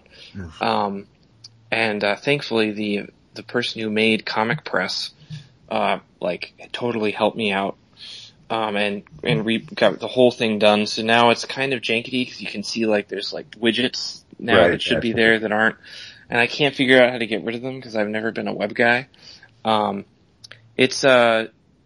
And so that was a nightmare. That also hurt the numbers. And then, now that I have I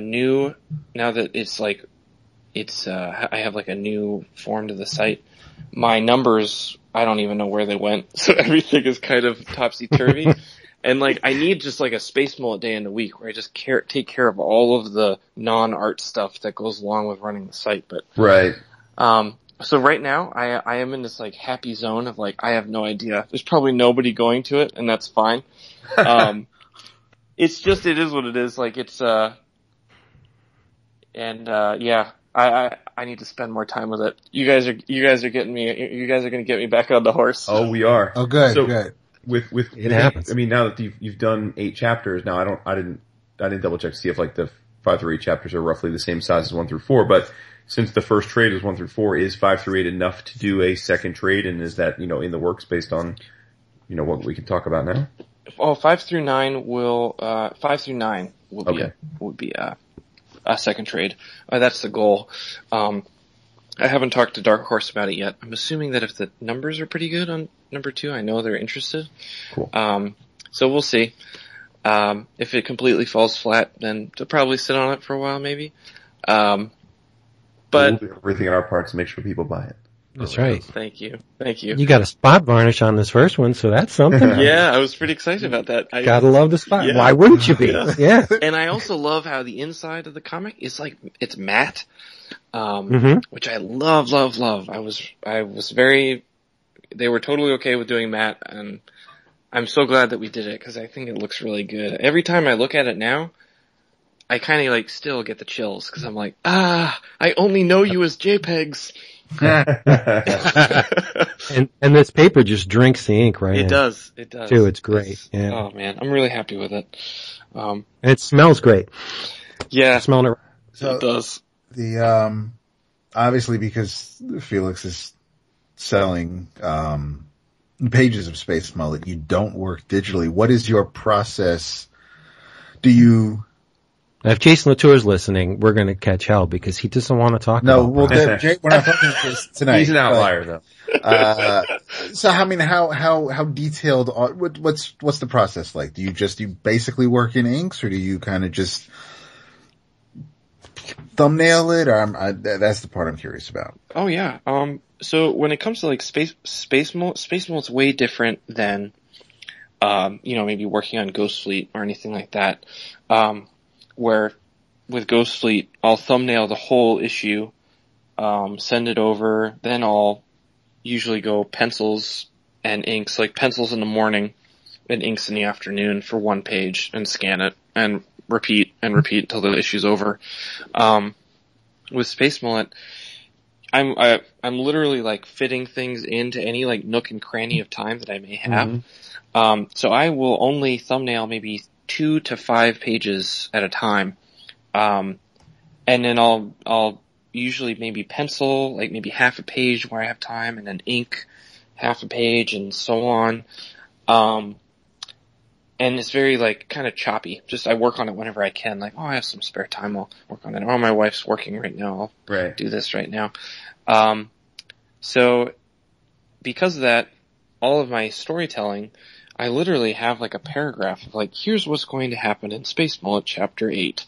And then I'll intersperse that with any sort of dialogue that I know needs to happen. That'll be very specific. But other than that, the entire thing is thumbnailed. So there are chapters that are 30 pages. There's chapters that are 60 pages. It's honestly like, and there are a few times where like I know that there's going to be a big talking scene with a lot of important information that I need to kind of make sure to go back and make sure that I'm writing everything correctly. I don't have time to do it, so I'll just extend a fight scene for like 3 pages to buy myself more time. Beat the shit out of each other. I got to think about this next part. Yes, exactly. Which is kind of nice. It's kind of improvisational too. It is, in a way. Yeah. And a lot of that kind of goes along with the kind of the style of storytelling where like anything really can happen at any point. So, and there are times where, in fact, at the end of Chapter 2, Alpheus wasn't going to be hurt at all. He was going to be totally fine. But I was trying to figure out where the main conflict of Chapter 3 would start coming from, and like, because they can't just be having a good grand old time, I wanted to kind of carry it over and have the drama intensify. And so I literally scrapped 15 pages of issue 2 and redrew the whole thing, so that Alpheus would be hurt. And I think it made the story a lot better, but man, those 15 pages, throwing them out was tough. I'm like laughing to you now, but I was crying then. And when you say throwing them out, you mean not putting them in the No. the work itself. You have them still. I right? have them still. They're just scattered Okay, around. cool. Nice. But yeah. So it's a bit random and working on creator-owned projects. So I'm working on a book with Image now, and that I make a full script, or not a full script, but I'll explain what's happening on a page and type out the dialogue and explain everything. And then the thumbnails, I'll do all the thumbnails like I would a Dark Horse book and then do each page as it goes. And in Space Mullet and in other stuff, like sometimes I will change little things on the fly, or I'll be writing a script and then I go to the comic page, and as I'm thumbnailing out, I realize like, man, Jonah doesn't need to say that. He could just say it with his eyes. And I just scrap the whole line of dialogue, and it works way better. Sweet. So that's really fun to be able to kind of axe dialogue when I can, and just say it with art. One of the things I was not only surprised but really, really pleased about was that you were doing Ghost Fleet when Dark Horse. There was a trio, I think, of titles that I loved, but I guess for whatever reason, the sales weren't fantastic. They didn't really push them all that well, I don't think, but that's another story. I think it was Sundowners and Resurrectionists from Fred Van Lente, and then Ghost Fleet, where Mike Richardson gave you, I've only seen this happen here, the opportunity to actually finish the story. Was it the last issue digitally. or the last two issues? It was the last, digitally. So they did the entire second arc, which was 4 issues digitally. Mm. Yeah. And when I got the news about that, I was of course very saddened. I was on the bus, and it was like a really depressing bus ride too. Before I even got the call. The depressing bus. Just wait for the next one. We don't want to get on that one. Yeah, you look like people walking by, you can just see it looks strangely green. Flickering lights, like Lynch. Lynch is driving the bus. And Donnie calls me and he gives me the news. I'm like, oh man. And because at that point, because I had already gotten the news that we were supposed to do 12 issues, it got cut to 8. And already then I'm like, okay, well that's 6 months of work. I'm not, I have nothing now. And as we continued to work on it, knowing there were only going to be 8 issues, both Donnie and I were like, okay, if we're going to go out, we're going to go out with the biggest bang, and we're going to put everything we have into it. And we were continually doing that, but when we got the news that it was going all digital, it was just like another puff of smoke that was kind of going out of us, just hard to keep it at its current level. So I went to the Dark Horse offices in September just to hang out with my editor and get lunch, and I found out that our editor, Patrick Thorpe, he walked into this meeting, of the finance meeting, where they go over the numbers and like what's going to get cut, what's going to get boosted, whatever. And he like fought tooth and nail to keep us digital, because they wanted to just cut the whole thing after issue 4. Oh, really? Yeah. And he was like, he didn't let it happen. He's like, this book is too good. These creators are like too dedicated. We have to make this digital. I mean, we can't just cut it. Make it digital. And that was one of the decision-making process. So knowing how close it almost all came down, I'm really thankful for that. And, the trade's out now, which is great, because you can like enjoy it on the paper. And issue 7 of Ghost Fleet, I'm still really proud of. So I'm thankful to Dark Horse that they even kept it digital, honestly. Because they were hemorrhaging money. So it had absolutely nothing to do with Mike. So I gave him kudos, and he didn't deserve it. All I know about that is that Patrick Thorpe, our editor, went to bat for us, which was we really appreciated it. You're awesome, Patrick. You are awesome, Patrick. Thank you for doing that. Mad props. It's like a kiss to death. Whenever I really, really love a series, it's like, okay, it's not going to be around for long then. It was great though, and like I don't know how because Donnie was writing issue 12 when he found out that it was getting cut to 8, and somehow he managed to like in 2 issues managed to wrap it all up, and I was impressed. And so when I got those scripts back of how Donnie had managed to pull this off, I was like, all right, you pulled that off. Like, I am going to like do some serious art push-ups here and just sell it as best I can. And I think we did a really good job. So I think it would make a great AMC series. Seriously. Yeah. Yeah, no, it would. Absolutely. Because it has everything. Gigantic action and it was very notable right from the first issue. Just look at me, and we just glommed onto it. I'm glad you guys did. You're one of the few. Oh, I love it. How did that collaboration come about? I had read the first issue of Donny Cates' Buzzkill. Yes. It's funny enough, I was in the comic shop randomly, and one of the comic shop owners was like, Dan, you really should check out Buzzkill. We really like it.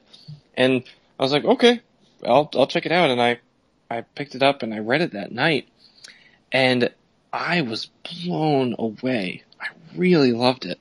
So that night I emailed him and I was like, this is fantastic. Thanks a lot. Like, I'm really excited about this series. He emailed me back. We started talking, and he saw some of my art, and he got really excited. And so we started talking about possibly collaborating. And at that time, this was right at the cusp of like, am I going to actually do comics like for a living? And I just finished EVE Online, and that was great. But there was no other work looking at me in the face. And he then in January he called me and he's like, "Hey, I need an artist for Ghost Fleet. What do you think?" And I was like, "Yes, let's do it." And it was guys, I don't know how to relay this to you, but like waking up in the morning, making coffee, and drawing like trucks exploding on freeways. If you could put yourself in my shoes, it was a special time. You got to pinch yourself. Is this real? I did. It's not even work. I mean, I know the things that go into making comics, but that's pleasure. It was. Yeah. And it was challenging too, like drawing big rigs. Holy crap. Oh my gosh. I draw spaceships all day, but don't give me a truck, damn it. Seriously. What I had to do is, I found like a really crappy, like 99-cent, like app that was developed in Russia. It's like Big Truckers 2.0 or something like that. Hilarious. Where you can take the truck that you drive and in like a third person view, spin it around into any, in any angle. And man, that thing saved my life. That's so freaking funny. Oh, neat. Yeah, just because awesome. Because again, it's funny, like, you think, I'm gonna get nerdy here, but you think about like how big rigs, like you think that they're just like a block, like just like a rectangle, but they're not. Like they kind of like taper towards the front, and there's this special shape in the back. And I never used to like pay any attention to big rigs on the highway, but now we'll be driving to Wisconsin to my in-laws, and I'll look at it. Oh my gosh, baby, look at that big rig over there. It's just the man with the Optimus Prime Skype avatar. Yeah, exactly. Well, you never see any of those like flat-faced trucks anymore. So when I see one of those, that is exciting. So, geeking out over trucks. That's feels cool. Good. Feels real good. Yeah. And it, don't be, it's a tool, right? It is. It jogs those creative juices, and it's a time saver, so why not? Exactly. For sure. That's, my daughter is struggling with color theory now. And I showed her a website, the color scheme, generator where it'll randomly generate this neat color scheme. Yep. And she's like, isn't this cheating? I'm like, no, it's not cheating. It's a tool. It's a hammer, right? It depends on what you make with it. And, it's online can be very beneficial to an artist. That's it's true. not, as long as you stay away from Poser. Poser's the devil. Are you listening, Greg Land? Yeah. Oh. Yeah. So Daniel, so the Green Leader, right? I mean, again, generationally, we're all huge Star Wars fans as well, and super dope. And I must say, I gotta be honest, you were selling Green Leader as a complete work through Felix, and I really thought hard about buying it, but I never pulled the trigger. But glad to see it went to a good home. I think, right? Yeah, I did. I think I don't know his name, but apparently he has quite a bit of Star Wars memorabilia, so. Yeah, super cool. But so but I've been dying to ask you, you know, from what I know from other people that have done work for Lucas over the years, I mean, they are hella protective of their IP. So, like, was there any pushback on your end? I mean, I know you call it fan fiction, but like, did you get like a letter from Lucas saying, you know, did you get any pushback on this at all, or? You know, I didn't at all. I was really expecting it. And I was okay, so you were braced for it.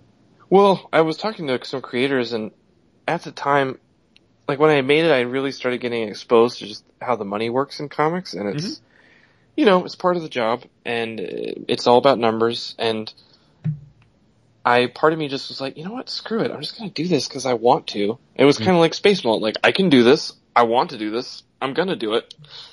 And, a lot of friends were like, you shouldn't do that, you're gonna get in trouble with Disney. And I'm like, if I get in trouble with Disney, then I get in trouble with Disney, and they're not gonna sue me, they'll just ask me to stop. And, so I was like, screw it. So I did it, and, what I've been doing at shows, I don't know if this matters or not, but I have like little ash cans printed at the show. And I never say that I'm selling them, I just say that I'm like, I will literally give them away for free, but if you want to give me an artistic donation for my art, I tell them how much it costs me, like $2.33 to print each copy. And I say, whatever you think is fair, you can take it for free. So most people will throw me $1 or $2. And in that way I can just kind of recoup printing, but sure, I haven't had any problems with Disney, or I think Disney, I don't know if he was joking, but he said that he was a lawyer for Disney and then he bought a copy. Maybe he was joking because I didn't know who he was, you know. He's like, yeah, I scope out people. I'm the guy who, he said, I quote, I'm the guy who makes them take Mickey Mouse off of the preschool buildings. Wow. Yeah, I mean, well, that's why I asked, because even years ago, one of my sons wanted a Star Wars themed birthday party, and we went to to a local bakery that makes custom cakes, and it was one of those things where, you could bring them photos or pictures or art, and they would, find a way to make it into a cake, and we brought them some Star Wars stuff, and they were like, no, we can't make a cake with that. And I'm like, what do you mean? And they're like, yeah, we'll get, we're not allowed to use the. And I was just thinking, like, you're a bakery in like a small town in New Jersey. Like, how is Disney going to ever know that this happened? And it's going to be consumed. It's not like you're going to sell it. But they were like, no, we've had trouble. Like we've gotten letters before. And I'm like, that's incredible. So when I saw your work, I mean, I was like, man, this is awesome. I'm like, and I thought the same, like, but he's going to get a letter from Disney. Like, because, I mean, and I've heard stories with, what's the name of is it Celebration? What's the name of their, the Star Wars con that happens every year? Star Wars Celebration, right? Yeah, it is Celebration, right? Yeah, I heard stories even that, like, people that were set up in Artist Alley, how they couldn't just draw anything they wanted. They had to have, like, pre-approved stuff, and then it all was checked out through a central checkout point in Artist Alley to make sure that Lucas got their cut. And so, but I'm thrilled for you that you were able to do this, and it was a beautiful, awesome short story. I mean, it really is, it's a love letter. I mean, the A-Wing gets no love anywhere else. So it's true. It didn't. I mean, and aside from the pilots who we don't really meet in the movie, it's just Akbar and to Imperial. Yep. Yeah, so it's not like, and there's no dialogue. It's a silent story, so it's not like you're trying to force anybody to say something and you include, I mean, on your website, on space-mullet.com, you see the clip that this whole thing is based on, and you even say this is something that you felt moved. You wanted to tell this story based on this, and it spoke to you, and I mean, I definitely appreciate it. I think it's a fantastic story. Thank you. For sure. Yeah. The impact panel's devastating. Yes. It is. And it's, those marks are amazing. And it actually, I'm going to piss Jason Latour off for a second and just like, what are your tools of choice? How did you make those marks? Yeah, so when you say the impact shot, are you talking about the one that like pulls out? It's like a double pager, or are you talking about the one in the black? The black, yes. That one, so I used to use like Winsor Newton Series 7, but the only problem is like, after maybe 20 pages of art, it'll just kind of flop out on me. And it's like $25 for one brush. Right. So instead, I take like the Pentel Pocket brush pens. Nice. And I don't fill them up with ink. I just use them as like a dip brush. And I have to dip them more because the hairs are not actual hair. It's like synthetic hair. But the trade-off of having a brush last me 2 years is much more preferable. Right. And I'm able to control. I like a brush that is relatively dry. I don't like a really full brush.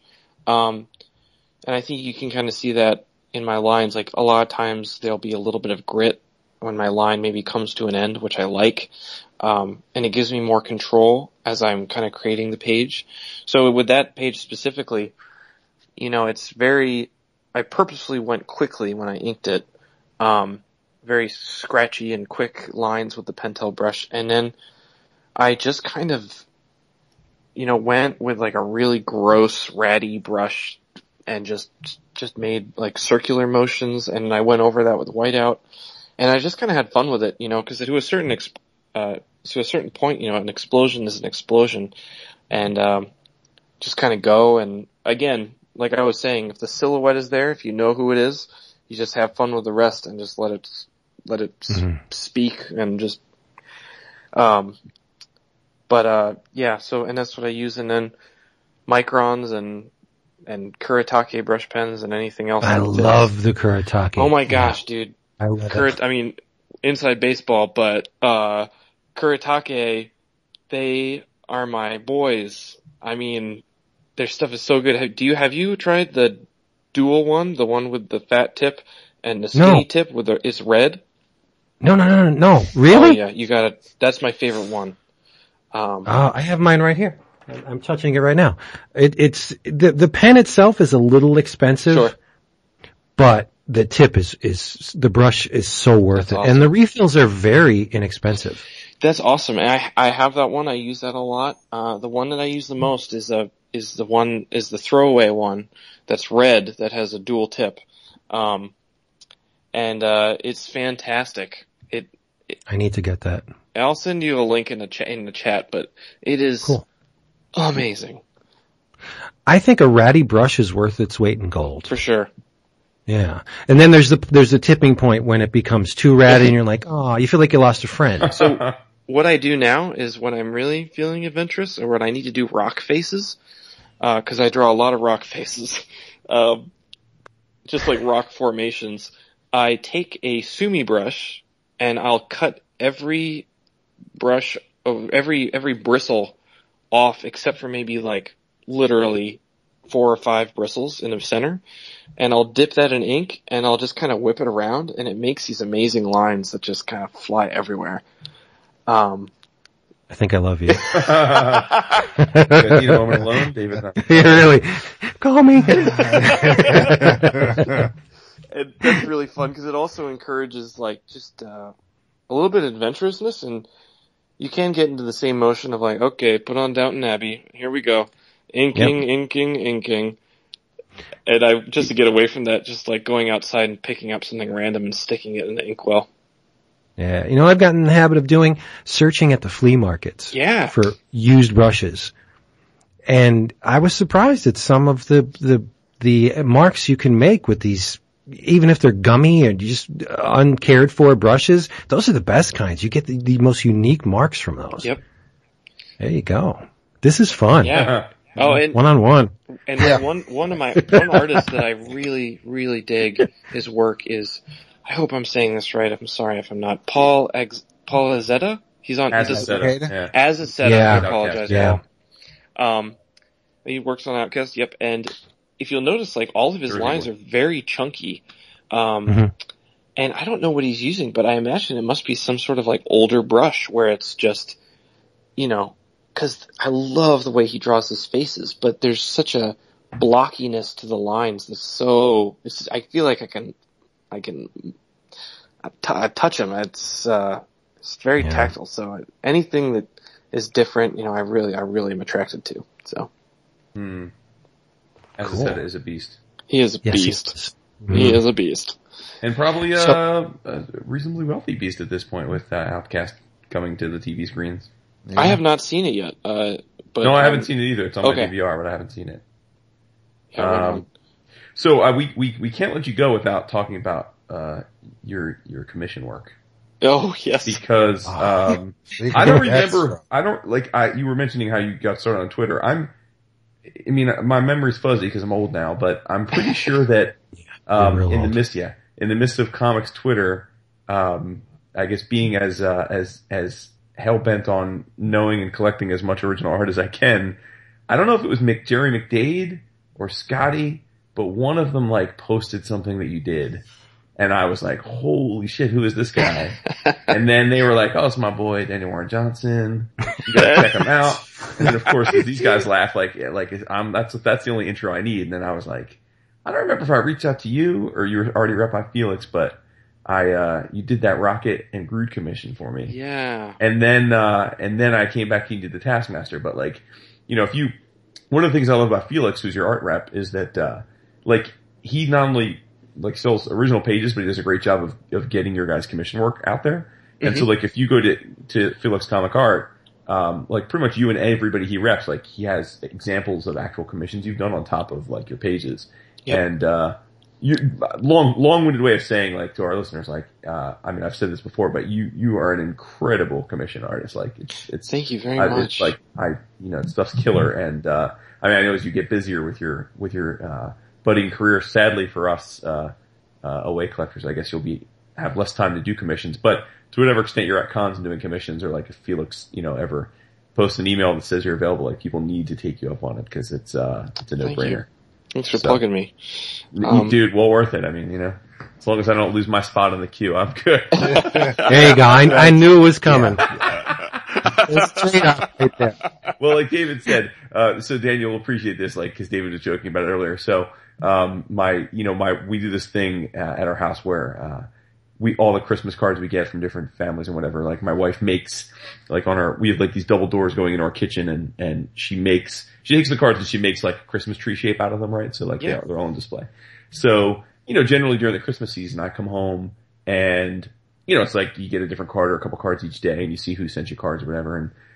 And so one day I come home and she's like, we got a card today, but I don't know, I don't know who this person is.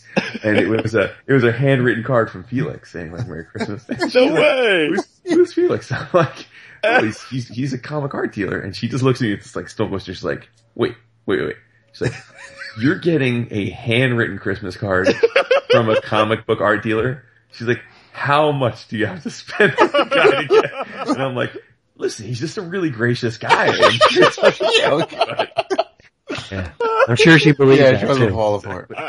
She's too smart for that. That is amazing. That's a great story. So, I think I'm gonna have to get a Lobo driving a rig or something from you. Totally. Oh, dude. Yes. Were you a part of that trip to Tokyo or no? I was. Oh, how was it? Awesome. It was some of the best days. It was one of the best weeks of my life, easily. Yeah, was it just the guys, or did you get to take your wife? So my wife didn't actually want to go that bad. Wow. I know, I couldn't believe it, but I think one of the things was she knew that it was a Felix comic art trip. Okay. She also had known that I had been wanting to go to Tokyo since I was 13.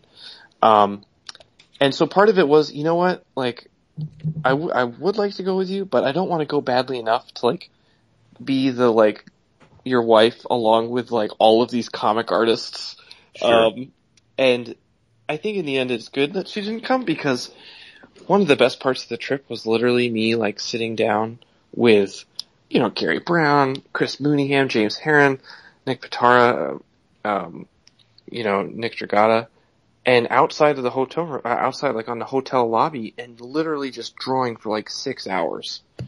And just talking about the books we found, and we had some art collectors there, who were with us, who were friends of Felix's, and, they had bought some of our pages to kind of help us fund our end of the trip, and as a thank you, each of us drew in a personalized sketchbook for each one. So each person did a sketch in the sketchbooks, and we gave them to these guys. And for the last night, we were just sketching, and it definitely turned into a bit of a contest. Oh, that's sick. But it was so much fun. It was so much fun, and just going to Tokyo, and James would come over and be like, Dan, do you know about this artist? Because I feel like you should know about this artist. I'd be like, who? And I'd walk over, and my jaw, would hit the floor, and I'd have to check it out. And then I would go to, Patara, and I'd be like, Nick, have you seen this artist? And he's like, oh my gosh, I have to check this out. I have to get this. And it was just this never-ending well of inspiration of all these different Japanese artists that had affected us when we were kids or when we're adults, and then spreading that to the other artists that we were there with. It was amazing. Rumor has it Patara had to buy a second suitcase to all of the toys that he was buying. Here's what I'll say. Patara was not the only one who had to buy a second suitcase. Nice. Sweet. What'd you bring home? There was one thing that I knew that I wanted. It was where I told Rachel, my wife, before I went, I was like, honey, if I see this, I am not asking any questions. I'm not bartering with anybody. I am just buying it, and I'm taking it home. Oh, She's what was like, it? okay. It was the die-cast Akira. It was the bike from Akira. It was the die-cast one. Wow. That you really can't find anymore in the States. And I found it original in the box, and it was $120, which I was like, yes, okay, there you go, slap the money down. And well, it's not that bad. no, it wasn't that bad. I was ready to go to the $300 range if I had to. That's what I had budgeted out, And then Patara comes running in. He's like, oh my god, did you get it? Dang it, I wanted one. You got any more? So it's like I got it right in time. But that was my prize, and then the rest I got a bunch of, cause there is literally a used bookstore on every other block in Tokyo. Guys, we gotta go to Tokyo. Yep. Serious. Screw C2E2, screw Heroes. Let's go to Tokyo. Guys, you gotta go. The food, the culture, just how different it is, just the things to do, and the books. I found huge volumes of comics that you can't find in the States that are all in Japanese. The art is just amazing for $3. It's amazing. I found that's what I go to the book off in New York City. And it doesn't matter. I can't read them. Look at the art. It's inspiration. The book off just gives me palpitations though. It does though. Yeah, it does. Why? Why? What happened there? Oh yeah. Uh-oh. Okay. Uh-oh. Tell them the story, Jim. I want to hear it now. Yeah, what was it, 2 years ago? 2 years ago, ago, right? Yeah. Man, this is the setup already. Oh man, what was it, 2 years ago? Bring it on. So every year we go to New York Comic Con, right? But it's one of our shows, and it's pretty much our local show. The guys always stay at my crib. And I guess for the last 2 or 3 years, Saturday is always such a shit show there. I mean, it's as bad as San Diego. I mean, it's 100,000+ people on Saturday. Dang. So we've gotten into the habit of taking a good chunk of Saturday away from the con and doing stuff in the city. Okay. Because there's, 3 other days anyway. So Vince, as he just mentioned, loves this place, the Book Off, which is in Midtown. And, it's kind of become a ritual where we go there and we sit idly while Vince loses his mind over, crazy Japanese comics that we don't have any idea what he's talking about. But, anyway, so I had an Atoya with me with a lot of my original art, from the show or from stuff like my jam pieces.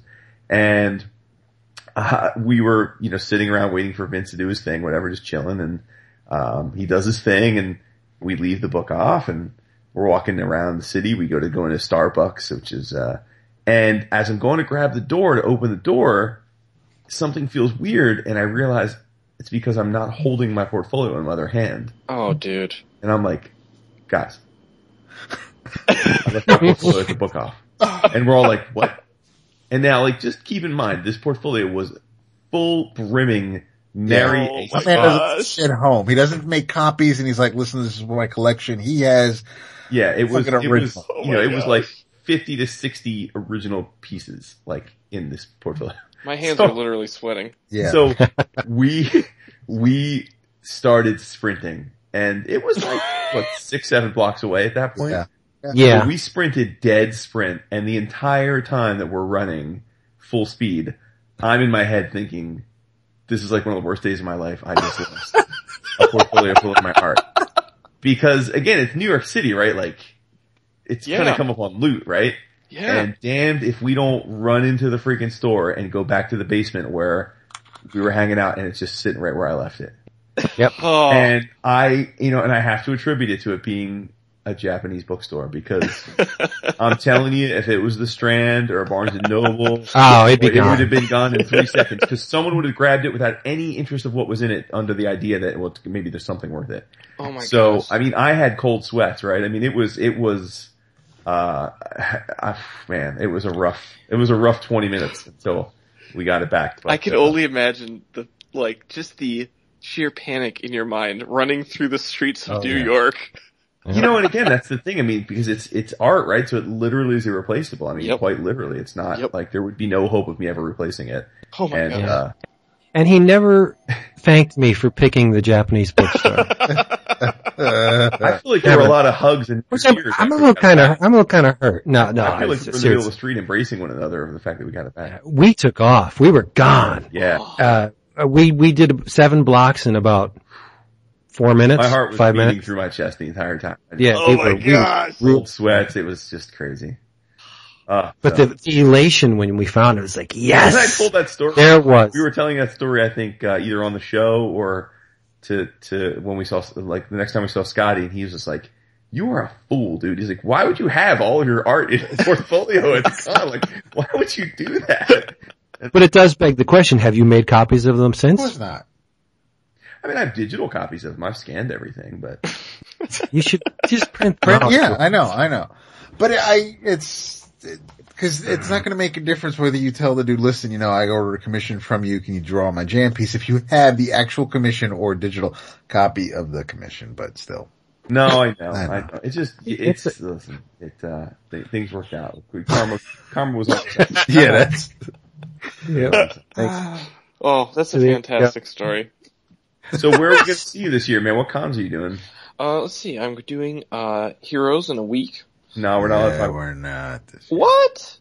Well, we're not doing it this year. So Wait, hold on a second. I thought Heroes was your guys' jam. It is our Past 2 years. We took this year off to go to see 2E2. Yeah, I mean, because Chris Niesman was our fourth co-host for a long time, and so C2E2 was really our, outside of New York, that was our show, right? I mean, Got we it. go here and it had a lot of memories for us. We all got our first tattoos there. It was a whole thing. Nice. And then we ended up working Heroes into the equation and putting C2E2 by the wayside for a few years. And then it really was high time we went back, but we just couldn't make both shows in the same year work. So, I mean, we haven't really formally fleshed it out, but I'm already having panic attacks about the fact that we're not going to be at Heroes next week. So I presume, the plan would be maybe do every other year or vice versa. Maybe 1 year if we're lucky we can do both, but Heroes is just an amazing con. So I've never been. Oh, you've never, this is your first year? This is my first Heroes, man. and I have to go to Mertz. Yeah. And I'm sorry, Mertz? Yes. It's a soul food place that a lot for dinner on Friday night. Is that a thing? Yeah. Okay. All right. A Mertz. I'm taking notes. I'm okay, go to Mertz. Or you can eat at McDonald's and just save the money for comics. Well, and I wanted to ask you guys, and maybe for other people who are listening who are going to Heroes Con, is barbecue a thing there too, or is that not? Oh, dude. Not at the con, but yeah. Okay. Well, but it's North Carolina, of course. Yes. Well, outside. I've never been to North Carolina before, and barbecue is one of my favorite foods, and I don't know if you guys have any suggestions. Mertz. Stay away from the sweet tea. Okay. It's way Sweet too tea. It is. No Yeah, sweet tea. Jason and Mario were just like, no, we're done. We're not here. They had 3 sips and 3 sucks on the straw and they were tapping out. Yeah. But otherwise it's awesome. Cornbread's phenomenal. Fantastic. Collard greens are off the Mertz. chain. Yes. Okay. And make sure you go at an odd hour. Okay. Because it's Because crazy. if you go right when all of It's you are not a wrapping big Barnes place. Valley, Because, Heroes is basically one giant artist alley. Yep. The problem with that is, so all of you artists, when you're all wrapping up at the exact same time, and you're all going to head to Mertz. And then it's going to be like, oh. And it is right down, when you leave the convention center, you are just going straight down the same street. And you'll see it. You can't miss it. It's past, that's not the only Mertz, but it's the closest one. Okay. But Daniel, we can't say enough about Heroes. Because first of all, Heroes is by far and away the most art-centric con that we attend. Without That's what question. I've heard. And the other thing is, 95% of the people, fans and creators alike, stay, at the same hotel. So it's just one big kumbaya session for 7 days. There's no hustle and bustle. You're not crowded. You're not crammed in like sardines. You have no pretense around. It is so chill. Everybody is there for the same reason. They just love comics. You're not going there because, you just got them playing Overwatch and you need it is a really, really great weekend. Dang, it's amazing how many people are going this year for the first time and we're not going. You're a first timer, I guess, this year. Our buddy Brian Vander's going for the first time.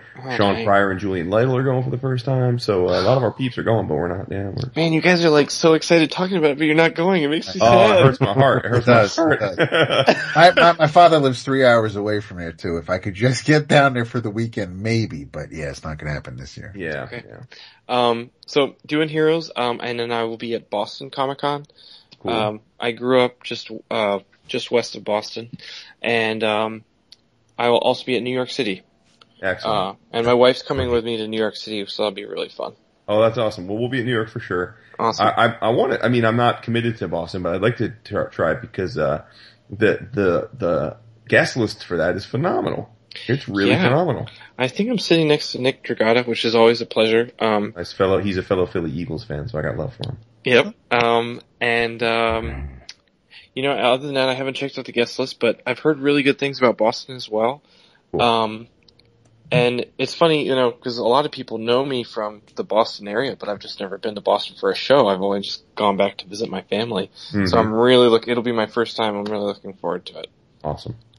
Cool. We'll make sure to hit the book off with you at New York. Yeah, I might actually. Jason will come. You can leave your wife at the table and have fun, honey. Yeah. Your wife and I will go get lunch or something. You guys go to the book off. Yeah. Oh no, Jason, the three of us will go to Guy Fieri's joint. Oh snap! No. I'm never gonna live that. No, you're not, Vince. That macaroni and cheese was fly. It was super dope. And it's great news about the Civic being on the road again. Oh yes. Yes, for the listeners who do not know, my Civic's right wheels got stolen by who knows? Yeah, just somebody who needed them more than you, I guess. And it was funny because I was on my way to the airport. Rachel and I got up early. Oof. And we're like, Rachel's gonna drive me to the airport, and we walk to the car, and then the wheels are gone. And I'm like, well, I guess I'm taking a lift. Have fun working with the insurance company. I felt terrible leaving her, but she filled out their police report, and she was a champ. But yeah, it's good. It's good that it's on the road again. I'm going to make money.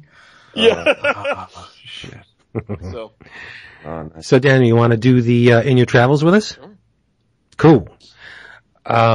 As always, this episode has been sponsored by Discount Comic Book Service, dcbservice.com, where you can find all the comics for not a whole lot of money, such as Blue Beetle Rebirth #1. You can have it for $1.49.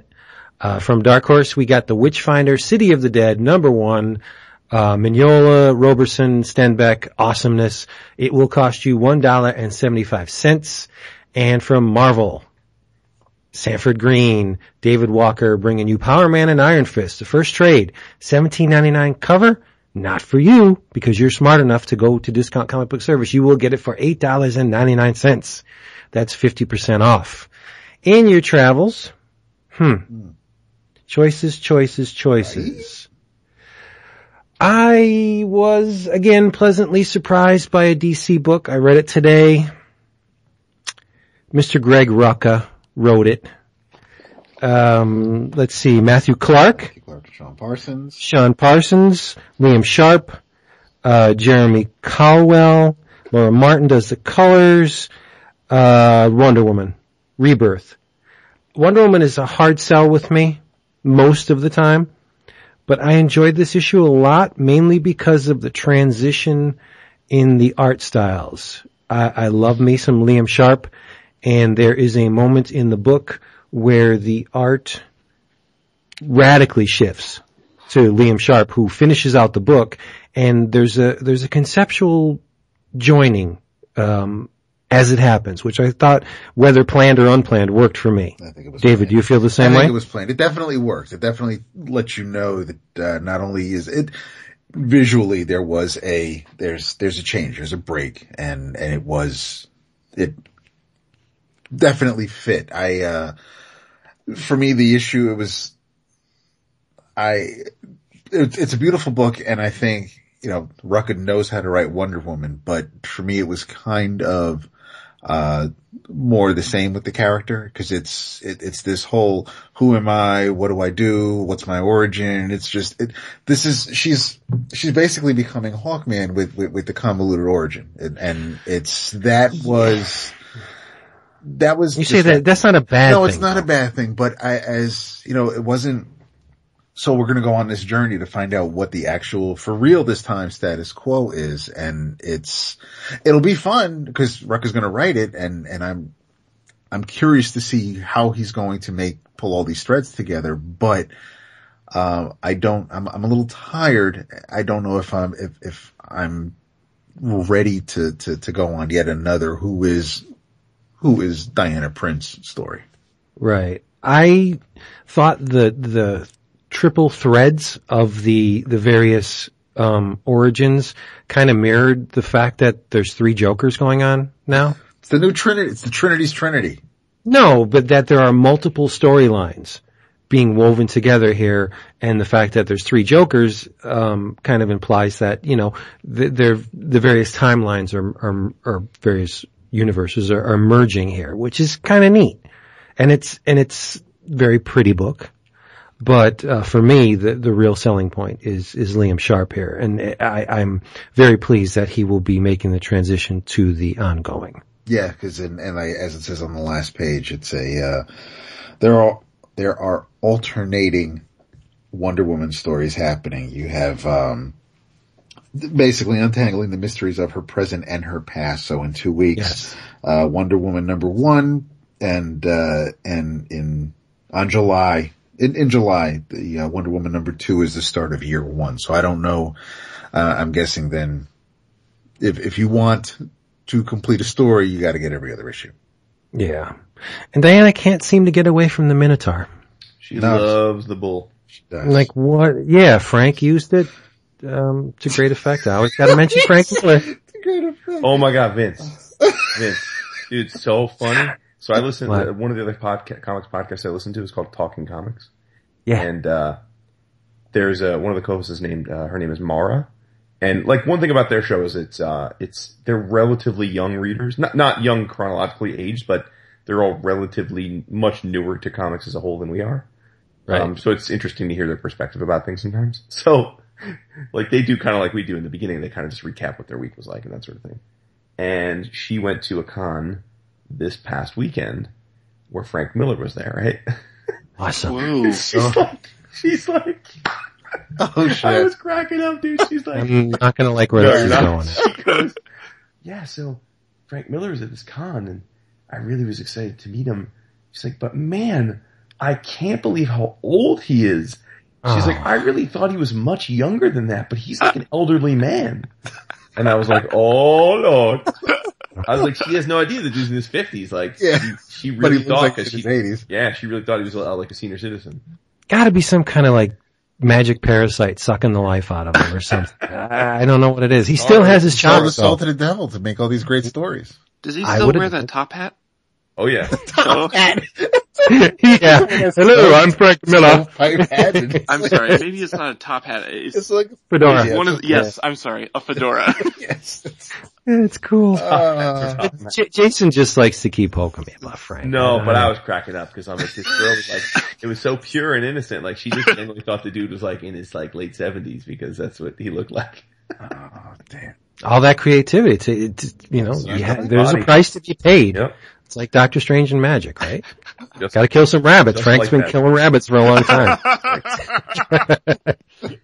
I'm gonna remember that killing rabbits one of my streams tonight.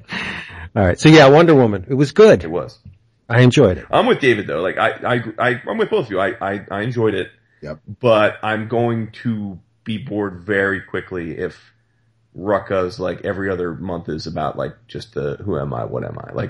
I feel like, and admittedly I am not the most well-read Wonder Woman person, but I do feel like almost every time I've read Wonder Woman, it's been essentially like, what's my origin? Like, where am I from? And, enough already. If you don't know me by now. If you don't know me. In your travels. I guess, you know what? I'm going to follow Vince's lead. I was going to go somewhere else, but because real quick, I caught up on Southern Bastards. I read 12, 13, and 14. Attaboy. Yep. And you did a fantastic recap and reminding everybody that, now, Roberta has officially joined the comic and I am, excited to see where it's going because she calls Mom to find out exactly what happened to Dad. So, she ain't feeling it and I cannot wait to see where it goes. So like you said a couple weeks ago, yes, in your travels, y'all should be reading Southern Bastards, but, I'm going to go with the Flash Rebirth. Nice. Well played, David. This was, of all of the Rebirth issues so far, and there've been seven. There were 7. I can do maths. This is the one you need to read. If you read DC Universe Rebirth, you read that one shot, you want to see where to go from here, this is the one you need to read. It's odd that it came out 2 weeks later instead of last week, but it's nice that it did because this way you got to read, from some of the bigger stars like Superman and Batman with their rebirth. Here is the Flash who, is the reason why so much of this is going on. He's the reason why we had Flashpoint. He's the reason why we have the New 52 and this pretty much, connects things. There are some pages in here that are pretty much, the pages that happen in DC Rebirth drawn by, Phil Jimenez. And it is when Wally is brought into, this new world by Barry. So, we have that and where it takes off from there because that new, Titans book will continue Wally's story as far as this goes. But then Barry goes and has a conversation with Bruce. And again, we are shown the button and, if anybody had if it wasn't clear as to how that came to be in the DC universe, Barry tells you. And we talk about the letter that Barry gave Bruce at the end of Flashpoint that kicked off the New 52. So it's a really good, I have not read Flash pretty much since the New 52 started. I am a huge Flash fan, especially when it's Barry Allen. But we'll forgive you for anyway, with all the, with everything else, New 52. And I'm not really thrilled with this version of the costume, but this is an issue that you need to read. I thought the art by, Carmine Giandomenico, yeah, who's drawn Great Amazing stuff. Spider-Man in the past. And X-Men. And the Spider-Man X-Men, miniseries. So that was, the art is nice and spiffy. Joshua Williamson is your writer. Definitely check this out. Even if you're not a Flash fan, but you still want, if you have any questions based on the Rebirth one shot, this will, kind of fill you in a bit, but I will see where we're going. I will be checking out the Flash #1 when And interestingly enough, the colors are by Ivan Placentia, who's very talented, the colorist. I only mention that because he's also working with Riley Rossmo on Batman currently. And he's knocking it out of the park with those color schemes. Yes. That is the same, he was also, wasn't he coloring Capullo on Batman? Is that FCO? I don't know if he was coloring Capullo on Batman. He was working on Rasputin, the Image series. Right. Oh, okay. Mm-hmm. Okay. And they're nice. It's different, but it's really good too. So, cause I flipped through that issue because I know that colorist and I was like, man, nice job, buddy. No, it is. It's a sharp looking book. It's a bit of a Wayback Machine too, cause I think the art is, Carmine, drawn the Flash. When has that happened before? But there's an air of Scott Collins to it too, who was very popular on the Flash Flashpoint. Yeah. So it works, except that digital water sucks. Yeah, that double page spread is not. I mean, the cityscape, the grid, everything but the water's great. Even when they're running down, but it's the water's in the front. And Barry pretty much narrates the story, and I mean, it's just you're not going to read it like the where he's in the Batcave and he's like, this is like the longest I've stood still, but you can't rush. When you're working with Bruce, when you're working with Batman, that's not something you can kind of just rush through. You kind of just have to let everything happen. And you never really get a lot, except when he's warning Bruce of a crisis is coming. You don't get a lot of Flash and Batman interaction. Of all the characters all the other heroes of the Justice League that the Flash hangs out with, it's Hal, it's Ollie, it's anybody else pretty much. Been Hal. But it's always been Hal, but it's you never see Flash and Batman really hanging out. So this was this was cool, yeah. Definitely. Yeah. And I'm noticing a trend with these Rebirth books. They're not afraid to let loose with the dialogue, which is great. Yeah, no, they let that shit fly. If it takes me more than 20 minutes to read it, thank you very much for giving me a little value for my investment. It's true. Marvel Zombie that I have always been, I gotta say, DC's definitely bringing the value in this last month or two versus Marvel. Yep. Yeah. For sure. Well, I guess we're gonna keep the train rolling because I too, in your travels, I'm gonna go with, Detective, comic. You mean Batman Family. What's that? You mean Batman Family. I do mean Batman Family. I am a huge, there's no easier way to my comics heart than getting the band together issue. Like, the Avengers roll call, you name it, I'm up in it. So this was a getting the band together issue. My only problem with this issue was the cover. Damn it. What? Bro's gonna bring his problems in before I even get started. Oh, I know why. Yeah, because there's a spoiler on the cover. There's nothing but spoilers, yeah. So. Yeah. That Clayface is friggin' monstrous. Cool, you guys just want to, we're shitting on you.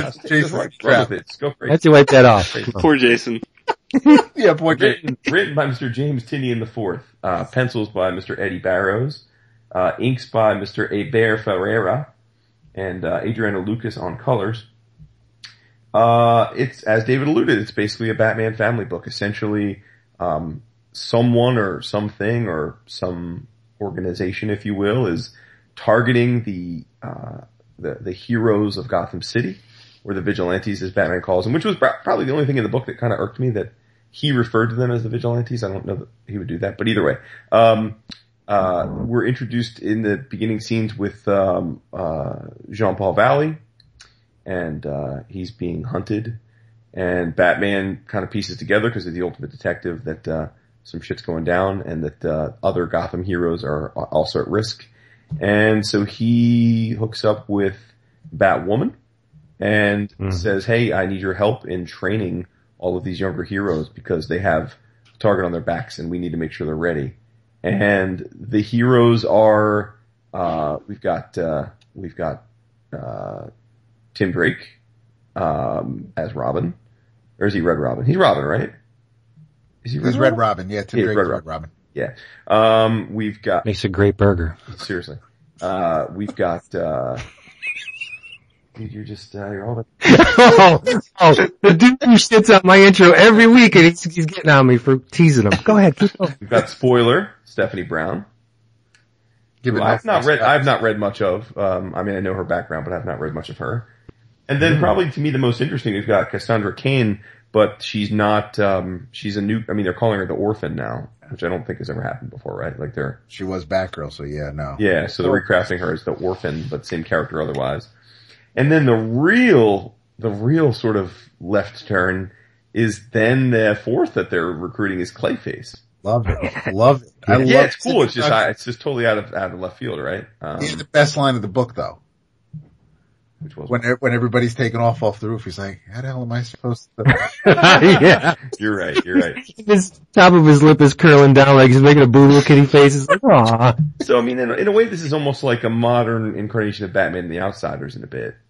And then we see at the end sort of who the villain is, and I guess we're left to guess who it is. I mean, we're supposed to speculate, I guess. I don't, I think with the bat cameras that Bruce admits are technology that, don't exist in the world today. I mean, I'm getting the sense this is maybe someone from the future. I'm thinking, could it be the Batman Beyond Bruce? Don't know. Remains to be seen, right? Maybe it's Vince's favorite Vandal Savage. If it's Vandal Savage, I'm out. Seriously. Don't have him ride a comet or something and just destroy the story. No, it was a cool issue. Visually amazing. That Batwoman spread is exquisite. Barrows did it up in this issue for sure. Yeah. It's amazing. A lot of work went into this. So I enjoyed it. I have to say I'm pretty pleased with the first issues of the DC Rebirth. But, that said, let's remember we were pretty complimentary of a lot of the New 52 first issues too, so. Let's be honest though. Pound for pound. Compare these couple first issues to the New 52 first issue. It's like night and day. I think this is much stronger launch. But I don't know if that's fair. I mean, I feel that way as well, but if you go back and listen to our reviews of the New 52, we were pretty hella interested in them too, and then by like the third issue we were out. Yeah. So. Except Vince with Hawkman. So, I'm stuck with Hawkman. I still like that book a lot. Shut up. We had 8 good months of OMAC. The only one of these that I read this week so far that I'm sad to say didn't really do it for me was Aquaman. Yep. Oh, I liked it. I thought that went beyond wordy to being a wordy bitch, like too wordy. And my man Scot Eaton, I own original art from Scott, so I got nothing but love for the dude, but I don't know that he was bringing it with this issue. I think he made some really strange layout choices, like really strange, and I wish I had him in a room so I could like have an intervention with him to try to figure out why he chose the panel layout. Yeah, I think there are multiple inkers too. No. It was just the one inker. It was, cause Oscar Jimenez inked his own, but Mark Morales inked, Scot Eaton. And Morales is killer, man. He's no slouch. He's inked the best. So I was a little, I think, I don't know, or maybe some of the colors may have, Mark can't get blood from a stone though, you know what I'm saying? See, but there's a number of pages, and according to the credits, that it's Eaton, where it looks like there's multiple hands involved in there this. There very well could be. Yeah, they don't look like Scot Eaton pages. I would not be surprised if Tom didn't have something to do with this issue. Rusty Bunkers. Yeah. Yeah, I mean, you think about Doom War or the Cable. I mean, there Messiah Complex. There have just been some fantastic Scot Eaton drawn books.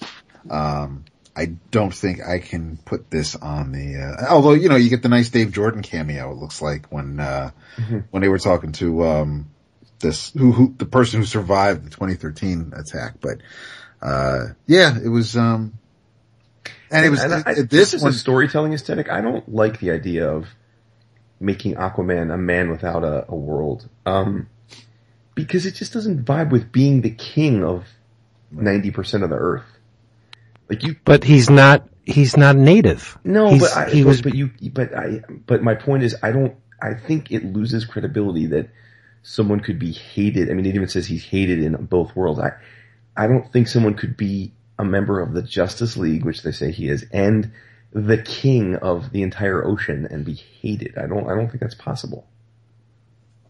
I could see a minority of people disliking him because he's, a half-breed, but I don't, again, you can't be the king of hundreds of millions of people and be hated. It just doesn't work that way.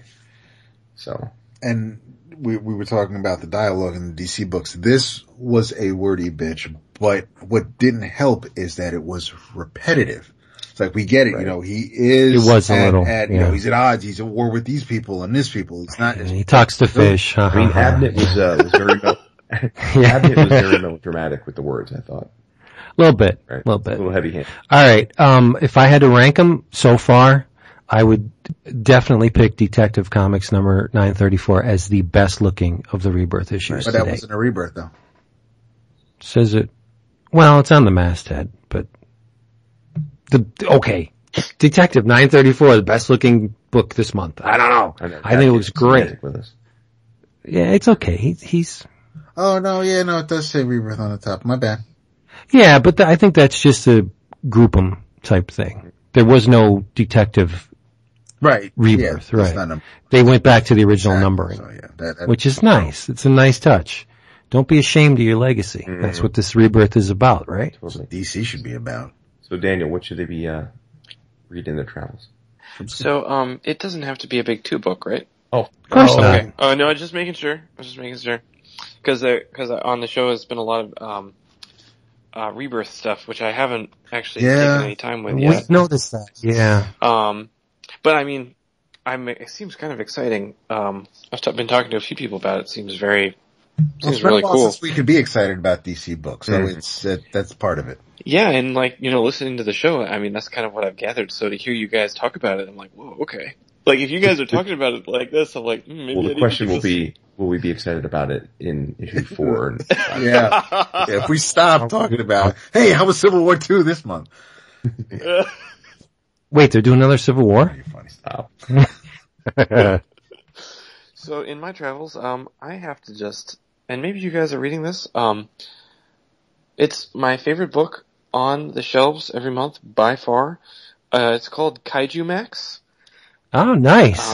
By Oni Press. It has been going in, it's made, written and drawn and colored and lettered by Xander Cannon. Mm-hmm. I really love his artwork. So with Kaiju Max, it's basically, I guess if it's a kaiju themed tale where all the kaiju are imprisoned, or most of the kaiju on Earth, and there's a lot of them, are imprisoned on a island prison. It's one big island, and it's called Kaiju Max, and all of the kaiju go there, and basically it's a prison drama, but with kaiju monsters. Yep. And it's fantastic. I don't know, I mean, there's really cool jokes, like, there's like a pun on every page. Instead of the monster saying, oh my god, they say, oh my gosh, from like, Gojira. Like, and, there's it happened a few issues ago, but there's a kaiju rap that is just out of this world. It focuses mainly around one kaiju in particular, Electrogore, who has 2 children that he's been imprisoned. He's in Kaiju Max. He has 2 children out in the world that he wants to get back to and take care of because they're very young and it's not a very friendly world for the kaiju right now. There's humor, but it's also really sad and really dark, and I really like that juxtaposition.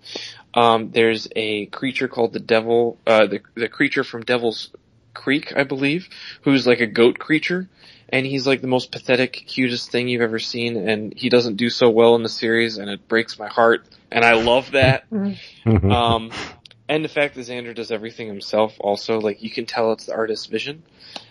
And he's doing things in seasons, so he's season 1, he calls it season 1, and that's 6 issues, and he takes a break. I'm not sure how many months it was, but he's on season 2 now. Issue 2 just came out yesterday, which I haven't read yet, but I have it in my hands right now. I'm gonna read it as soon as the call's over. Nice. Yeah, like, it's books like this that really get me excited to start getting back to the grindstone the next day, so. Awesome. Kaiju Max. I have the first volume. I haven't read it yet. Same here. Yeah, it's sitting on so my thank you for pushing me. Guys, it's so good. It's so nice. good. It's hard. It's like, I don't buy that many books now just because, You're working? Well, it gets really expensive. Yeah. And sometimes I'm saving my pennies for like, I just got like a Mobius artist edition of like Blueberry. And stuff that's like, I can put on my shelf and like when I'm having a bad drawing day, I can like pull my chair back, pull out an artist edition, Right. kind of like take it all in, like, okay, I wasn't the only one who used whiteout, put it back on the shelf and attack. But, so maybe I get 4 or 5 titles a month, but Kaiju Max is on top and it's just really exciting. So, Sweet. yeah. Awesome. Yeah. Well, there you go. All right. We would love to thank Mr. Daniel Warren Johnson for being here with us. It was an awesome time. Yes, sir. Guys, I've had a blast. I just want to tell your listeners that I've done a lot of podcasts, and not every podcast is great at artist questions, so you guys have it pretty good. All right, with man. these three. We do all right. We have to coach Jason when we're off there, but not gonna happen. It's true. So please, if you are unfamiliar with this man's work, seek it out. Yes. For sure. Because he is amazing. Thank you very much. Don't be cheap bastards. You can read Space Mullet for free, but buy the trade, people. Yes. Gotta have the physical book. If it's not physical, it doesn't Got to have exist. it. Oh my God, stop.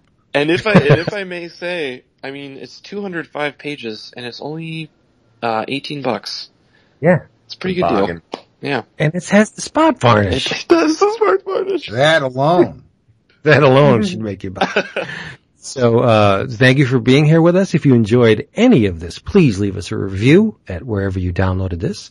And as always, say goodnight, David. Good night, David.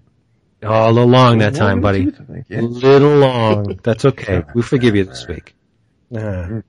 Whatever. You get your math all screwed up again. It's that new math. Yeah. Say bye.